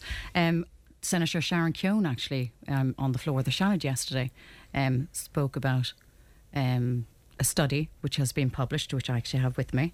Nearly half of young people using gender services suffer from depression. Almost half of young adults attending gender services provided by the health authorities over the past 6 years suffered from depression, according to the findings of a new medical study. Researchers found that a high proportion of transgender patients aged between 18 and 30 years of age attending the National Gender Services suffered some kind of mental health issue. So she actually did address that, and she also addressed on her social media platform. Of course, speaking impartially, there are 2 different camps out there. There are those who, while it's based on feelings, that's an ideology, you know, and then there are those it's ideology, and then there's biology. Yeah. So, but with this, my only fear about that, Maria, and it's what happened when we discussed it, was that people jumped to all sorts of the bigger picture on the whole transgender debate and all of that. But here is a young lad who, because of what he's on, is just confused. And with all of the info that's out there at the moment, the mother was confused as to how she should deal with it. So it wasn't all about those big issues that divide people. It was simply a mother wondering, what should I say to the boy? Well, it's not actually been instilled in schools yet, the teaching of transgenderism. Presently, it's There's actually... talk about it happening, though. Well, actually, no. Actually, it was just announced... Actually, it was just, there has been a pilot programme which has been taking place presently in County Wicklow. And it is in, right. I'll let you look through the. No, I have it here. I actually have right. it here. It's taken place in Owen Cleary. He's a teacher at Temple Carrick's Secondary School in County Wicklow. Described how the RSC programme he introduced has now transformed students' view of their own sexuality and how they feel. He went on to say that it's generally one of shock and anger that students have. Right. Okay, I'll leave you with that for a moment. Lena, just on the simplicity of the thing. Here's a mother. She doesn't know how to deal with it. I mean, she doesn't have any agenda or anything. She's just wondering how she should deal with it. And the child just heard the word and is obviously looking at stuff. I think the mother did the right thing. She gave him an answer. I think I would have taken the phone off him and said, look, this is something that I don't understand, you don't understand. Just go and live your life. I had a similar situation in my own life when my daughter was 11, asked me a question. I'm driving the car and she asked me a question. And I'm thinking, oh my God. Let's go to McDonald's. And then, no, actually, she answered the question herself. And I just said to her, look, this isn't the time. And, your answer is right, but you won't understand it. So when you're older, I will tell you more. And then when we got home, I said, you won't understand it. It'll just make you scared. And I think just giving the mother thinking I have to give him all the information. He's only 7. Tell him it's something, go away and here's a dress-up dress for Halloween. Dress up as a little girl and play around the house and see how you feel and come back to me. Make it into a game and let him see. Keep him the child. Don't bombard him with information. And for the mother to say, he asked you a question. All most children at 7 want is an answer. They don't really care what the information is. Fran, what are you doing today? Will you take me to McDonald's? Yes, I will. No, I won't. Okay, and then we'll go off. No, I'm hungry. And they're moving on to something else. But they just want to be acknowledged in the answer. And then you can watch their behaviour. And you can, as Liam says, if they're predominantly playing with male toys or female toys, introduce other things to them in a delicate way that lets them explain. But it is interesting, Liam, that the moment we started to talk about this, and with the greatest of respect to Maria, she went into all the bigger picture of it, and all the it is a bigger picture when adults are being forced to. I don't think it is when. Well, it is when it's been introduced into legislation and then law in this country. So absolutely, it is a big picture. But in this case, where a mother is at home, busy with all the usual things that a mother is busy with, and she's just confronted with this just as a query, as a question. Well, I think we all are. I mean, I'm a parent, so I had 2 girls, and I remember they were 9 or 10 years of age, and we were sitting down having dinner, watching television was on in the background, and the gay pride parade was on in Dublin, and then suddenly we got bombarded with questions about what's that about, what's going on, and kids will ask you, everyone who's a parent knows, kids will ask you 101 different questions. Well, there you go, Liam. What did you say now when you were bombarded with that? We explained to them that some men would prefer to be in love with men, some women would prefer to be in love with women, and they're happy with that, and they want to show that they're pride. And now both my kids are very, very clued in with, say, the gender politics in that sense. Now they're 19 and 21 in college.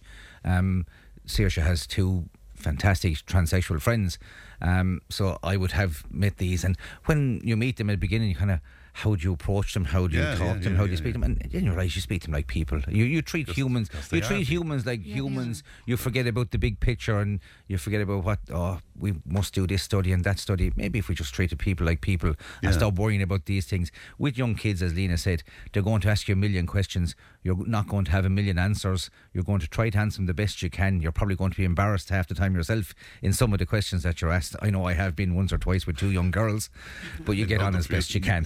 Lena, you wanted to get in on that too. I just think, as well as that, there needs to be an open conversation, or for adults to be aware of conversations they're having amongst themselves when little children are listening, because they are sponges and they soak up everything. You know. I have a little granddaughter who's 7 who went into school recently, and somebody, her mother's friend was down who is gay and had her partner there, and she was telling, and the teacher said, what do you think? Well, sure, it's okay, they love each other, that's fine by me. And off she went to say she had a lovely dog in a camper van.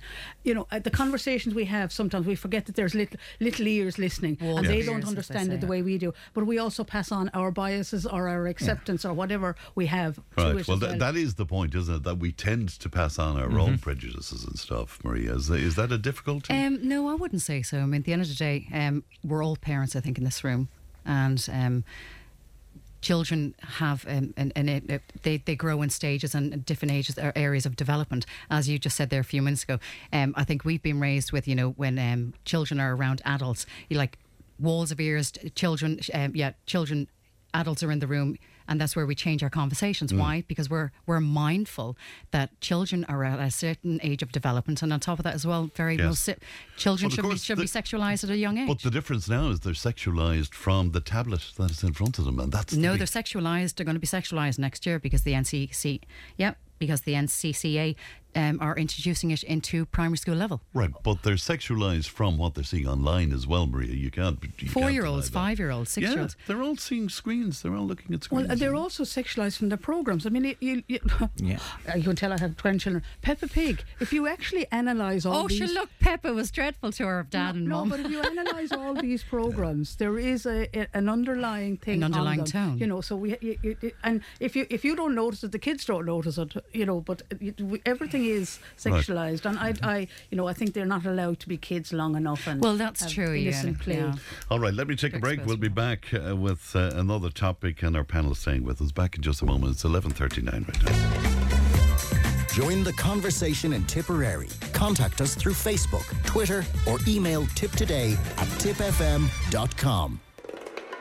Tip Today with Fran Curry. With Slattery's Garage, Puckane. You can't beat experience. With over 50 years maintaining Peugeot cars and vans, we like to call ourselves the experts. Call Slattery's Garage for a free vehicle health check today. 067 24111 or slatterysgarage.ie.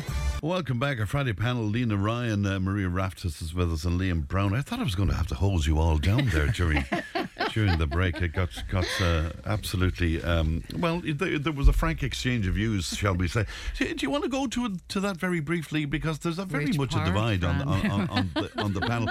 Which part? You think it's not a good thing that in schools the kids will be educated sexually. It's just the NCAA next year are going to be introducing in primary schools and secondary schools. Well, in secondary schools for children age 11, 12, when they go into first year right up until third year, which is about 14, 15.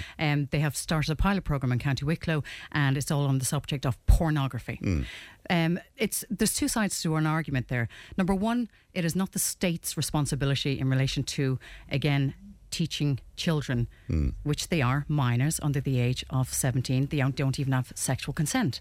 It is not the state's responsibility to teach children in relation to aspects of pornography. A teacher is there in a capacity to teach them subjects: English, Irish, maths, history, geography, science, things like that. It is not their job to do that. All right, I'm just conscious of time, but I do want to get reaction on this. Stop shaking your head, Liam, it'll fall off. I can't but shake my head as somebody who believes, like, it's very easy to say it's not the state's role to teach kids about sexuality, to teach kids about this part of our curriculum, that part of our curriculum. And I know, and you've said it already, Maria, it's not. But the point about it is an awful lot of kids won't be taught about this if it's not taught in the school. They won't be taught about it if it's not taught in the school.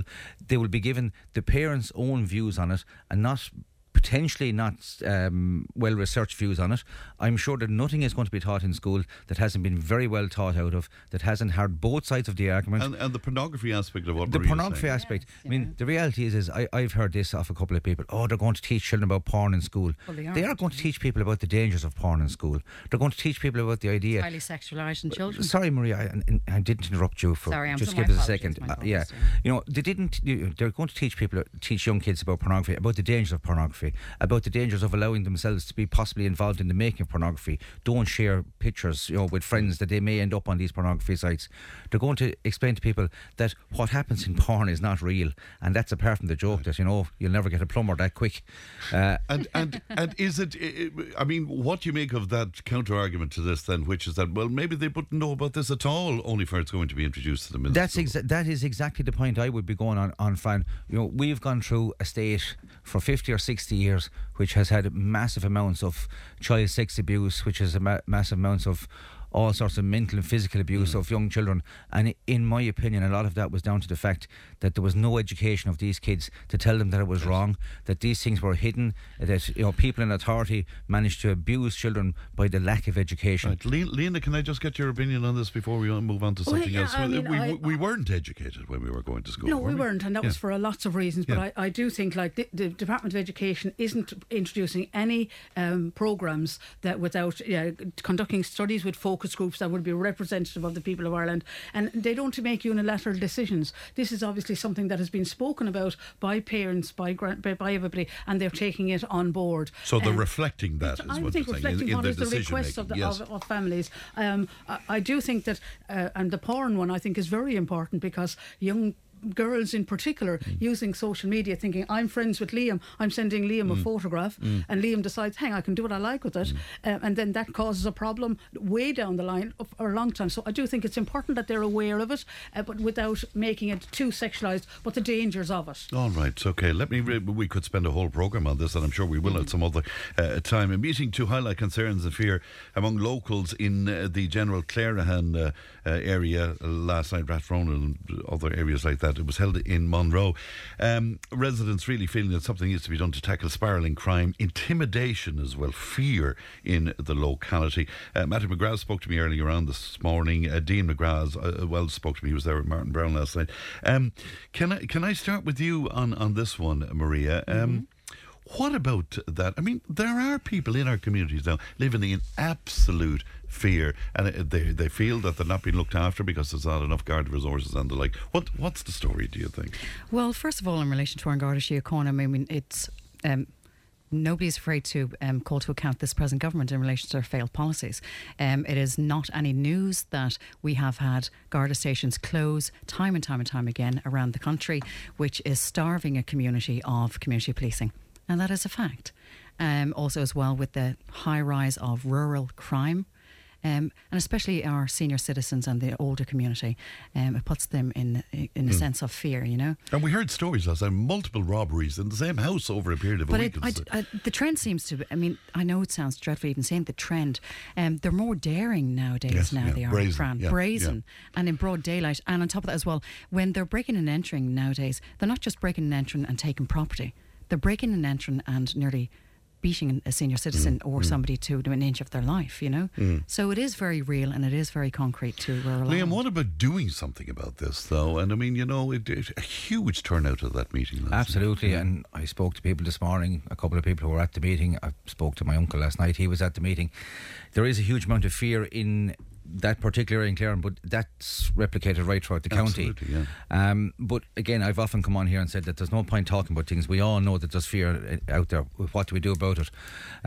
First of all, we have to try and isolate the people who are doing it. And I can guarantee you, it's not a huge amount of people. The Gardaí themselves are probably fairly aware of the most likely candidates for it. Although nowadays, with oil robberies and stuff from tanks and stuff, I think more people are involved than we think. But for the ones that are involved, first of all, we've got to put together a proper justice system which not only punishes people after they've been caught, but I mean, if somebody's arrested involved in a burglary, for example, I don't think if they're put on bail there's any reason why they shouldn't have to wear an electronic tag and be followed with an electronic tag. But what needs to happen? I mean, you know yourself over the years. I mean, Ross Gray Stands Up and all these fantastic local groups that grew out of frustration in communities. And still, what has been done, Liam? Nothing, you see, because every time you come across some very good ideas, and I think we've got some fantastic technological ideas which could be employed now to make these things better. Like, we can't put CCTV cameras in areas because people are afraid that they'll be seen on on camera and there's GDPR. That's ridiculous. You know, I mean, I passed up and down through the Dublin toll bridge 3 or 4 times last week, and they took a photograph of my every single time, and every time I forgot to pay him, I got it doubled. I mean, we can laugh at that at GDPR, but even if you put those in rural areas where you can take the registration number of a car, and then afterwards go back and meet the people who want that registration. You know, I'm not sure, was it Dean or Matthew who told me this morning, but GDPR is an impediment to even using the community text properly as well, because if they pass on that information to the Gardaí, technically it's a breach of GDPR. It technically is. You cannot pass on the information without giving the Gardaí the name of every single person on the list and having permission from them to give it on. But, like, let's be honest about it, I'm kind of fed up of hearing those excuses that we can't put these things into place. The vast majority of people who know about these have no problem with them. I have no problem with my face being seen on a CCTV camera if I'm doing nothing wrong, and I think 99% of people are the same way. So we need to have a bit of cop on. So is it zero tolerance, or is that an overuse? Look, zero tolerance is an overused term. It's getting to the root of a problem, figuring out who's involved, going after them hard in the first place to make sure that they're not involved in crime, or making it very hard for them to be involved in crime. But you take that last night, and you spoke about Ross Gray. Let's talk about Monroe. There was 320 to 350 people last night. Every one of those people, and I'm sure they said last night that they would need to keep an eye out for their neighbours. They need to keep an eye out for their friends and make sure if anything in their area is out of place, they can use the text system. And that shouldn't be just in Monroe and Lisrona and Clare. But these people don't seem to care about any of that, Liam. They're openly intimidating people. Well, if somebody is openly intimidating, they've got to be dealt with, and dealt with hard. Right. So, Lena, your rural background, Lena, I mean, what do you think of this? Through and through. Yeah. Thankfully, never had anything, nor any of my family, but I'm well aware of people that have. And I think it comes down to, I think, Liam, technology is wonderful, but I think we have all these wise people that know how to bypass technology. We had huge meetings in Rossgrey, and we had huge meetings in, why not spend some money on actual community policing, in the sense that you said there was 350 people at that meet. There must be at least 20 or 30 people who could be trained in, citizens arrest and given certain powers that in their communities, because we don't have the Garda, and then as well as give it the responsibility for policing to the community. Lena, who would go up against these guys to arrest them? I mean, Well, you would obviously need the support of the Gardaí to that, but I'm thinking that is one element, I think, Fran. I think there's a lot of other stuff that's going on that could be dealt with in this way. But also, if these people see that there is the community is responsible, and you go into Fran's house, Lena and Liam are going to come along, and we have a rotation, you have a visible presence, but then that visible presence has to be backed up by the judicial system. Yes. That if there is and that way, I think it's taking policing, stop talking about technology and bring it back to people, because when we were growing up, if you there was we used to have great fun knocking on people's door and running. But if that person knew you were after doing, if you knew it, you reported to my mother and I got a clip around your ear, or you got a sanction. Yeah. Sometimes there's no sanction, and I'm not talking about simple things like that. But we need to take it back to the community, if that's possible. And there's a lot of people out there that are willing to do this, but who need the supports. As I said, if somebody is arrested, then the judicial system has to back them up. The only thing that I'd fear here, Marie, is that some of the people that we made contact with, for example, were afraid to talk to us. It's sad when it's gone like that. Look, at the end of the day, we could be sitting on joint policing committees, we can sit on public participation networks, we can liaise with community all we want, no more different than we can continue to march on the streets till the cows come home. What needs to happen is we need robust legislation. We need massive amounts of change. Last year's budget, they announced 800 new members of An Garda Síochána that are going to be rolled out. So far, there's only been 24. This year, they've announced 1,000. And, again, 24. They speak from both sides of their mouth. We need robust legislation in relation to deal with delinquency for people under the age of 18, and as Liam as Liam pointed out, electronic tagging, yes, for those under the age of 18, proper monitoring, proper probationary services for those under the age of 18, because as Liam has rightly pointed out, that it is actually only a small cohort of individuals, and it's always the same usual suspects, what Liam was saying. People have been sitting on joint policing committees for years. people have been participating in the networks for years, and they've been filling out surveys, and they've been going to loads of meetings after meetings after meetings after meetings. I can say that because my brother sits on one in County Westmeath for 15 years. And the resounding theme, time and time again, is we need more police. Right. We need more members and of that really is the essence of it, That's I suppose, Failed Liam. policies, but why is there not would you explain to me, Liam, why there isn't a political appetite to deal with this? Because if a politician was seen to deal with this, they'd be much lauded in the community, wouldn't they? They would, but the problem is they'd be much lauded within their own local community, but they'd be absolutely hammered by certain groups. And let's be honest about it, you had a councillor last week in Galway who spoke about the travelling community and didn't feel the travelling community were should be living in their area because they had problems with them. Right, yeah. And I mention a travelling community now because we all know who we're talking about when we talk about certain groups, but we're afraid to mention them, and I'm probably going to get hammered myself for mentioning them here. But let's be honest about it, let's have the discussion. I spoke to a person who was at that meeting last night who said that he had been intimidated by a group of travellers in a certain area of Clonmel. He had asked Pavey Point to please come down on his behalf and speak to them and say, look, he didn't want to have the settled versus traveller argument, and Pavey Point told him in no uncertain terms, it's a judicial justice matter, go and speak to the police. He said he went and spoke to the police, and then he had them all over him for, pointing fingers and being racist and being whatever. See, that's where the problem is. Yeah, and like I said, I thought about it, should I say this, but why not say it? Let's be honest about it. It's not all the traveller community, there's no doubt about it, it's not. There's many people in the settled community who are involved in crime as well. But if we are going to pretend that there are people in certain communities not involved or afraid to say it because it'll come back and there'll be blowback on us, and I've no doubt there'll be blowback on both you and me for saying this, Fran, but we have to stop being afraid to talk about these things. I know you weren't there last time, but was this stated last night? Absolutely it was stated, but I will guarantee you it wasn't reported that it was stated. You won't say that became part of the meeting, because if you do, people will say, oh, you can say that. I mean, like, the second we are in a conversation where we can say something, we're not in a conversation. Right. Well, of course, the difficulty there is you can't say something if you're painting an entire community with one brush, which I am not. Okay. Absolutely not. But there is no doubt about it. We have had situations in this country where groups have been travelling down from Dublin and they have been arrested on the way back up to Dublin, and they have come from a certain community within Dublin. They weren't down looking at, rural Tipperary at 2 o'clock in the morning. Lena, do you want the last word on this? I would agree wholeheartedly that we need to have an open and frank conversation about, I think, legislation. There's loads of legislation on the books, and it's bringing it down to working on the ground, and communities working in conjunction with the people that are causing, and with the police, to say this isn't good enough, this isn't the way we want to go. And make it practical. All right, make everyone responsible. There must leave it. Maria, Lena and Liam, thank you very much indeed for being a super panel today. Thank you so much indeed. That's the end of the programme. Thanks to Emma, who produced, and Stephen is on the way with the Time Tunnel, and I'll talk to you on Monday. Look after yourselves in the meantime. Bye-bye. Tip today with Fran Curry. With Slattery's Garage, Puckane. You can't beat experience. With over 50 years maintaining Peugeot cars and vans, we like to call ourselves the experts. Call Slattery's Garage for a free vehicle health check today. 067 24111 or slatterysgarage.ie.